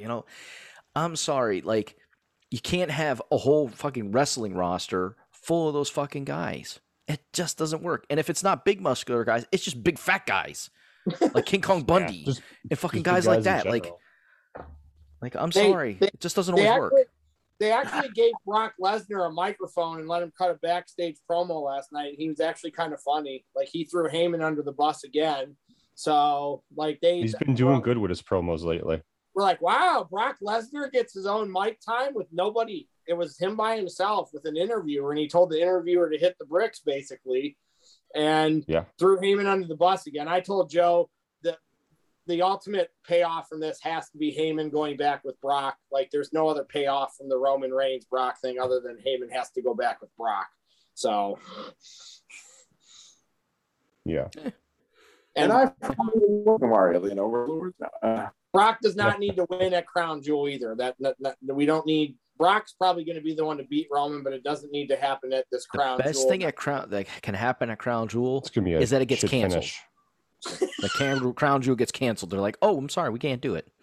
Yeah, I don't mean to be a dickhead to the people in Saudi Arabia who are WWE fans and everything, but I'm sorry, they don't deserve to get to see like big matches and title changes like that. Pat, you saw that they are doing a King of the Ring and the Queen's Crown tournament, so we're getting a Queen of the Ring. Ooh, yes. Queen's Crown. I'm actually kind of excited to see who's going to be in that for the females side. I don't give a shit about the men's side, to be honest. All I can say about that is if they do as good of a job in like making whoever wins this Queen of the Ring tournament, irrelevant, be then like the Queen and everything, the way that they do with whoever they make be the king and everything, then it'll be a rousing success. Well, what they should do, here's what they really should do. Okay, this is my thing. You have the king and the queen, they win, and they become a tag team, a mixed tag team, and all they fight is mixed tag teams. I mean, they could have Bianca Montez. They could have Bianca and Montez win, or they could have Seth and Becky win. And all they do is fight mixed tag teams, and makes both of them completely irrelevant. They never have a storyline that goes anywhere, and therefore nothing ever happens, because nothing usually does ever happen from the King of the Ring. Very, very rarely. No, it's always a short-term thing. So yeah. There's help this guy get over with the crowd, have him win King of the Ring. I wonder whatever AEW is going to do an Owen Hart tournament. I wonder what that's going to end up being, since they announced that. Oh, I'm surprised WWE never jumped on that train to do an Owen Hart tournament. Oh, because good luck with that one. Hates WWE. Oh, I know she does. I remember seeing the dark side of the ring, man. She like fucking hates them with a passion. Yeah, she'll never sign off on anything. Yeah, part of the settlement was that for WWE to be able to use him in any way, shape, or form, she would have to give her okay. And if it was anything that was going to basically have the remote chance of WWE being able to make money off of it, she basically said, no, fuck you. Which is still trying to figure out then how they released that one DVD compilation a few years ago. Because obviously WWE made money off that. So, I don't know how that actually came about successfully. So Yeah, it might have been had to do something with the fact that it's on their information. Could be royalties it's their too. Database. It's their content. It might be. It may have also been a thing where they just said, fuck it, we're putting it out. If she doesn't like it, tough shit. Yeah, that's a very possibility too. There's always she can sue them, and that'd be another thing. Yeah. She'd probably get royalties out of it. I would have negotiated the fuck out of that one. So we've talked some wrestling.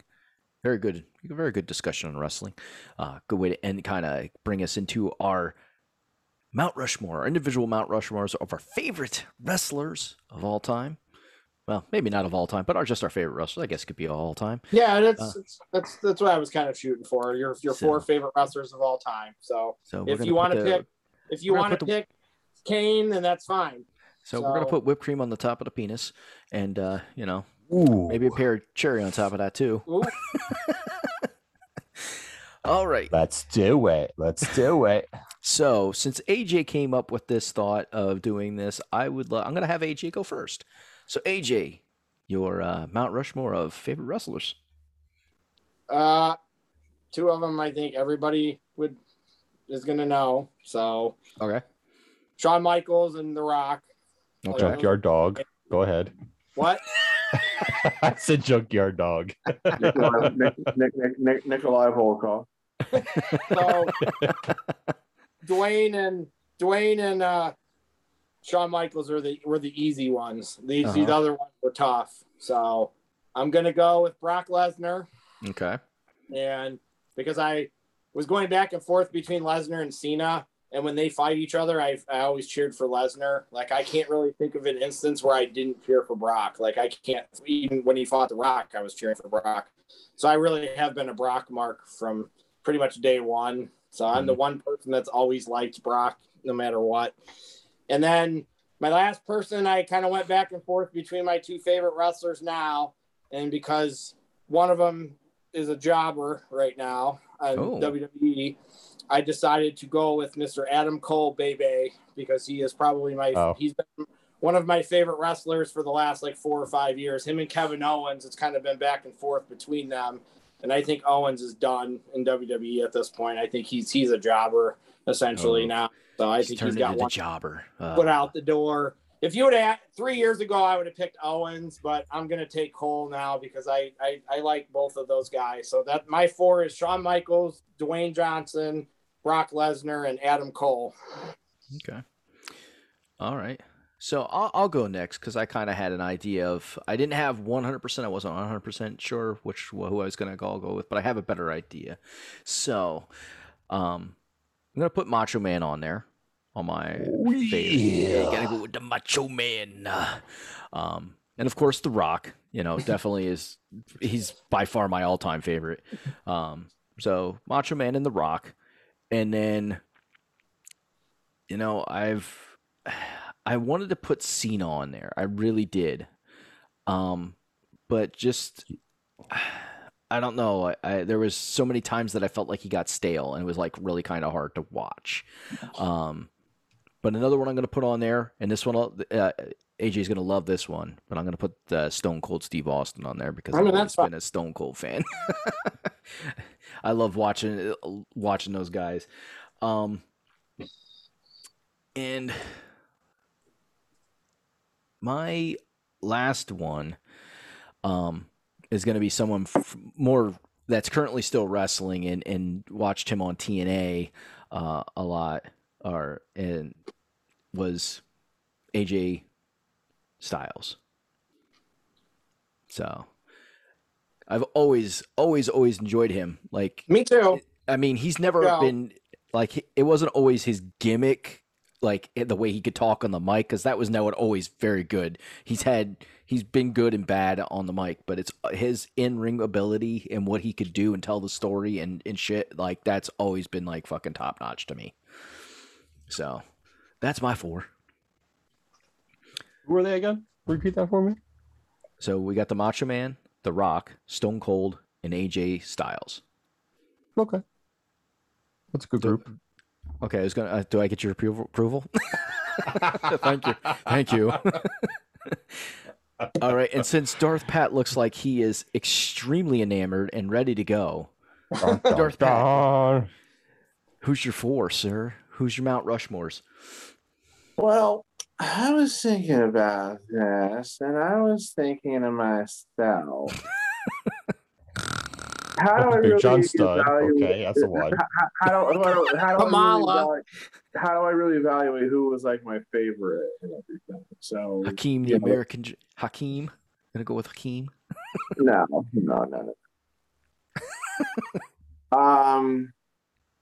Well, basically what I mean is like, were my favorite guys all just the guys like when I was growing up, or I didn't, really, of course, realize that wrestling was fake, or was it more like the guys once I was like, smart to know that it's all a show and blah, blah, blah. And I realized that any of the guys like from like the second part that I just mentioned there, like none of them were ever like more favorite for me than the guys from when I was growing up. So all my guys are pretty more old school. There's a shocker. Didn't see that one coming. Hey, if you don't pick your twin brother, I'm going to be really pissed. All right. It's just the way it is. So first on that list is Macho Man.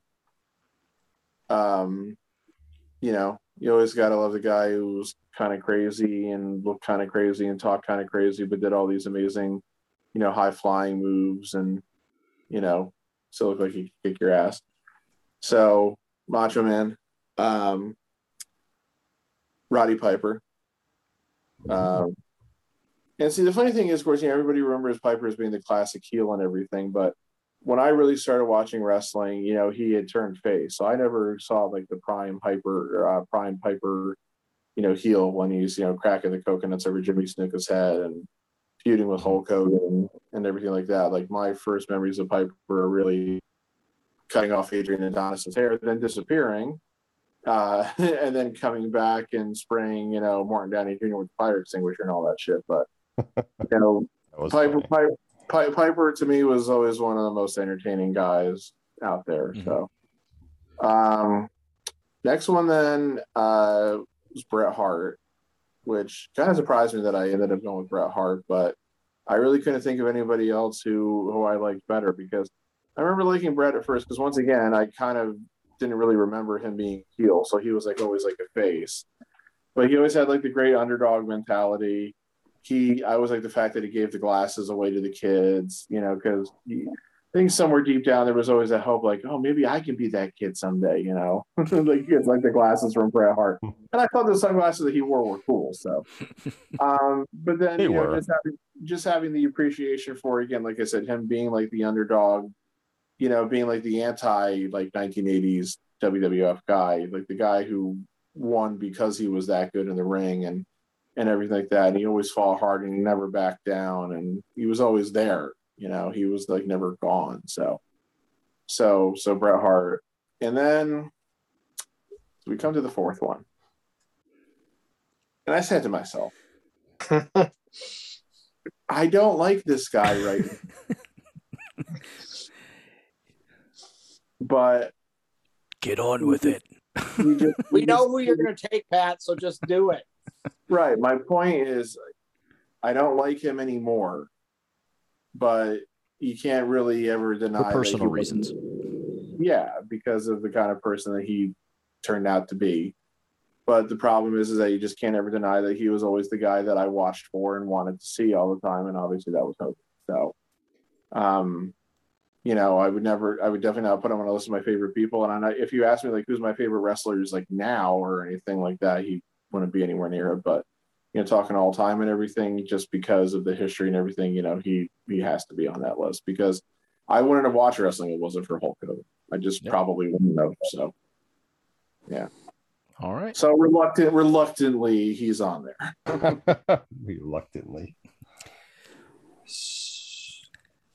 I'll be honest. I was surprised that you didn't at least pick one person from the modern era, or at least the Attitude Era. I was a little surprised by that. There just really wasn't anybody who I could say that I liked them so much that I liked them more than those four guys. I mean, I thought about Undertaker, I thought about Foley, but then I said, well, no, that's really been more of appreciation for his character, like outside the ring than everything. I wasn't ever a huge Austin fan or a huge Rock or Michaels fan, like in the sense of like being more so than those guys. Like those guys took a while for me to start liking, and Jericho would fall into that realm too. And then some more recent guys like Cena, of course, I just like, yeah, but I don't think I've ever liked Cena more than I like those other guys. So that was the way I kind of looked at it. Yeah. All right. Understandable. Theo, what you got for us, sir? Well, I'll bet he's picking the guy on his shirt. That's a possibility. First guy, Jeremy took. Oh, it's my dude AJ Styles. I'm throwing music into this bitch tonight. So rocking up AJ Styles, a phenomenal one. He's my first person on my list. I'm surprised you and me, Jeremy, had some of that the same person on both our lists. I was a little shocked there. I thought about picking him too. So, but hey, that was one of my favorite. That was one of my favorite moments of more modern wrestling history. Royal Rumble. Yeah, it was his Royal Rumble debut. Because I never thought it would actually happen. Well, I mean, I kind of knew it was happening because I watched New Japan. So, but still, I don't know if I have the right theme song for this next one. I forget which one this is. Get theme music and everything. Oh, yeah. Yes. This is the version AJ does not like of Sir Sting. Sting is my next person because this is the Crow version. Oh, yeah, that's his Crow WCW music. CW thing, yes. Before they switched up to that Metallica song. Yeah. It's very organy sounding. Yeah, I was a big fan of the Metallica song. I like Metallica, just not a big fan of the song. The other guy, I have just liked this guy for this guy right here. Wow. Rob Van Dam. Yes.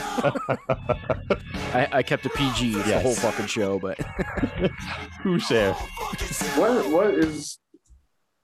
does that mean? Was that his ECW? TNA. TNA. That was actually his TNA music. Yeah. Unfortunately, the TNA music is the music of his I like the most. All the ECW music wasn't bad, but that was. Yeah, no, that music was actually really good. Yes. That one surprised me, Joe. The other three guys you're picking, I knew. That was the one I didn't know. So. Yeah, I was a huge. I mean, I went to ECW shows back in the day. I used to go with my friend and his cousin. His cousin drove because we didn't have our driver's license at the time, so we would drive down to Philly to go to ECW shows, and they were just awesome in regards to that. And they started coming up to, what the hell is that place in Bethlehem? Stabler. They came to Stabler several times too. I saw a 8-man tag match, which was a 8-man ladders tag match, and hence that the majority of that match took place outside of the wrestling ring, while two guys were kind of inside, and everyone else was all over. In sections where the wrestlers probably shouldn't have been fighting and putting each other through tables, they were over there. And then there was guys over here in the section where it was blocked off. There was two guys in the ring. I think Sandman and Dreamer were in the ring fighting. New Jack and Rob Van Dam and them were out doing spots and into the crowd. New Jack should probably be in prison right now. Oh yeah, that motherfucker is just crazy. He's crazy. Real quick, Joe. Died, right? The Sandman. Did you see? I forgot that he died. The video of Pat McAfee when he was in Philly came out like with the Sandman, like came out to enter Sandman, and he had the kendo stick, everything. He was acting like the Sandman. Yeah. I pay attention to what Pat McAfee does. He's a very interesting character. I listen to his podcast, or his not really podcast, his morning show that he does most of the time when I get a chance to listen to it. Right. Yeah, he's a cool dude. Hit us with. And then I think you're going to pick. We all know who Joe's last person is going to be. Come on now. Wait, how do you not know that? I'm not 100% sure. Hulkster. Oh, I am. Maybe it's the Hulkster. Yes, it is CM Punk. Jeremy is my last guy. So, yes, this music's awesome too. But RVD, Sting, AJ Styles, and CM Punk. Those are my four guys. I do 3 of yours. Jay's going to be, when I tell Jay you picked RVD. I've loved RVD. He was by far my favorite ECW guy of all time. I actually asked Jay and I asked Eli this question too. And Eli took Cena, Eddie Guerrero, Pete Dunne, and Adam Cole. He's a lot younger than us too. So we're 20 years. He's 20 years younger than us. So he doesn't know. And Jay took RVD, Seth Rollins, Savage, and Snuka. So, oh boy. Hey. Snuka was one of those guys. Like, yeah, but I mean, like, that pick in a lot of ways is just as problematic as me picking Hogan. I mean, so Snuka, but that's his from the childhood. That's the childhood thing. Oh, I know, and yeah, it's just that's Snuka, one that I don't. It's not even what happened because what happened is it happened, but as far as like overall wrestling and stuff like that, there was, in my personal opinion, there was nothing awesome about Snuka. He did like one really cool jumped off the cage, and that was like defined his entire career. It's like Snuka as an overall performer was decent, not like something special. Right, but it's it's just like if I ask the other Pat who it's going to be, he's going to put Mr. Ass on there. And most of us think I don't think he's anything special. And he's going to put Billy Gunn on his 4 because that's one of his 4 favorite wrestlers of all time. So, right. But that one, at least with him, there was like, I actually enjoyed watching him wrestle. He's not really that good of a wrestler though. Not really. I'm not saying that he is. I at least enjoyed He's a good worker in the ring though. Like, I'm not saying like he was the greatest wrestler, but I at least enjoyed watching him in his matches. Like, it was, there were certain things that he did, he had certain things that he could do that were watchable. Where Snuka, there wasn't like, I don't know. I can't remember anything about any of his matches like that I ever saw. Like, not that I saw a ton of his matches, but what I did, I don't fucking remember them. It's not like anything was memorable. Well, that's the thing about this. It's just your favorites, so it doesn't really matter. And I don't. Not faulting anybody for that. I'm just kind of surprised by the Snuka one of all of any of the people that you could pick. So that's all. Just surprised by that. I could nitpick everybody's if I really wanted to. Trust me. Right. So, and like I said, I'm not nitpicking. I'm just surprised. Yes, we know. Yeah, and once again, I'm not nitpicking. I'm just, like I said, I was just surprised by a Snuka pick, like of all the wrestlers out there. I knew he was. That's somebody that Jay's always talked about since I've been friends with him. So like, nobody's really surprised me like 4 people they picked. Mine was tough because I was trying to pick at least one person that was currently wrestling. So because I like wrestling a lot right now, so I was trying to pick somebody that was currently wrestling. Which Joe got his shirt, and I got my Adam Cole All Elite shirt yesterday. So what does that say? All Elite, baby. Yes. And that's probably my favorite wrestling moment in the last 5 years was being at All Out and seeing Adam Cole show up. That's probably my favorite. Like Pat was talking about AJ being at the Royal Rumble. Being there and seeing Cole show up is probably the coolest thing I've seen in wrestling in 10 years, probably for me. Oh, yeah. So, it's a cool moment. Anytime you get to be there. I got to see CM Punk wrestle in Chicago to boot on that day, too. So that was the bonus. Yeah, anytime that you can see somebody that you really like show up unexpectedly at something like that, even though you may know that they're coming to that wrestling, but it'd be unexpected that they're going to be there that day.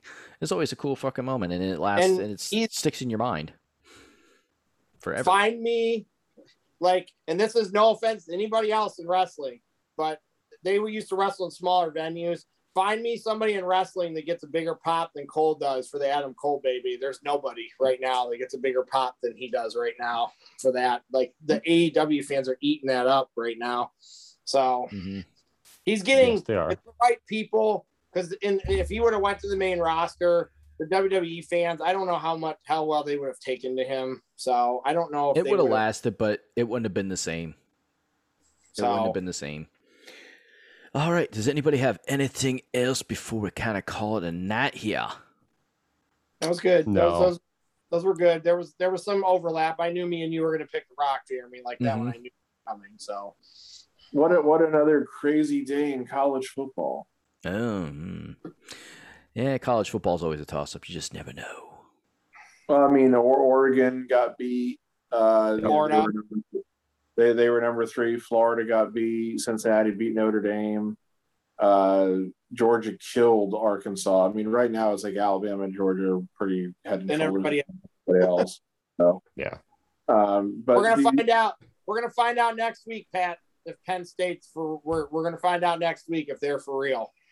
Well, yeah, for both of those teams, really. Yeah, one of those teams. We're gonna find out which team is for real out of those two teams next week. So yeah, that'll be a pretty hard hitting affair, I think. But I don't know if you guys saw the end of that Oregon Stanford game.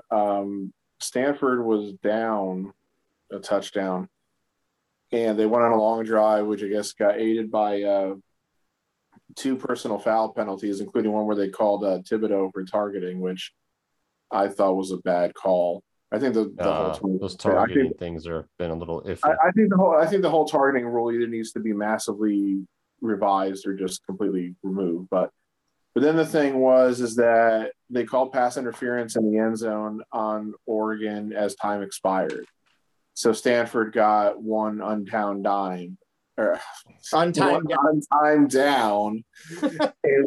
they threw it the touchdown, the game tying touchdown pass on it. And then they went to overtime and they won. And the color analyst was saying that he felt like the penalty that they called Oregon for on pass interference on that last play was that there was worse that had not been called consistently throughout the game. So a little bit of controversy there, but again, obviously the result stands and everything. So, like your top 5 tomorrow is probably going to be Alabama, Georgia, Penn State, Iowa, Oklahoma. So very and Penn State and Iowa square off next week. So yeah, it would be yeah. All right. Well, then we're going to call it a night, and we're going to thank everybody for watching. If you watched us live today, we're going to thank everybody for watching later on YouTube, if you catch it on YouTube. And we're going to thank everybody for listening to us wherever you catch your listening experience. We, as much as we enjoy this, we just hope that you guys are enjoying it just as much as we are, because as much as we do it for ourselves, we really do it for you guys too. So, we can't thank our listeners enough. And just to give you guys a little, our viewers and listeners and you guys, we really do have people listening from all over the world, because we've got some people from Germany. We've got awesome. Nobody in Australia yet, but we got India. We got, damn Aussies. I think we have Spain in there. Like, we got different people from all over the world catching us, and listening. So it's pretty cool. We got some Canadians, so hello, Canadians. Yeah, that's a fucking word. Maybe I shouldn't do this. You screwed it up or not? Somehow Jeremy managed to butcher Canadians.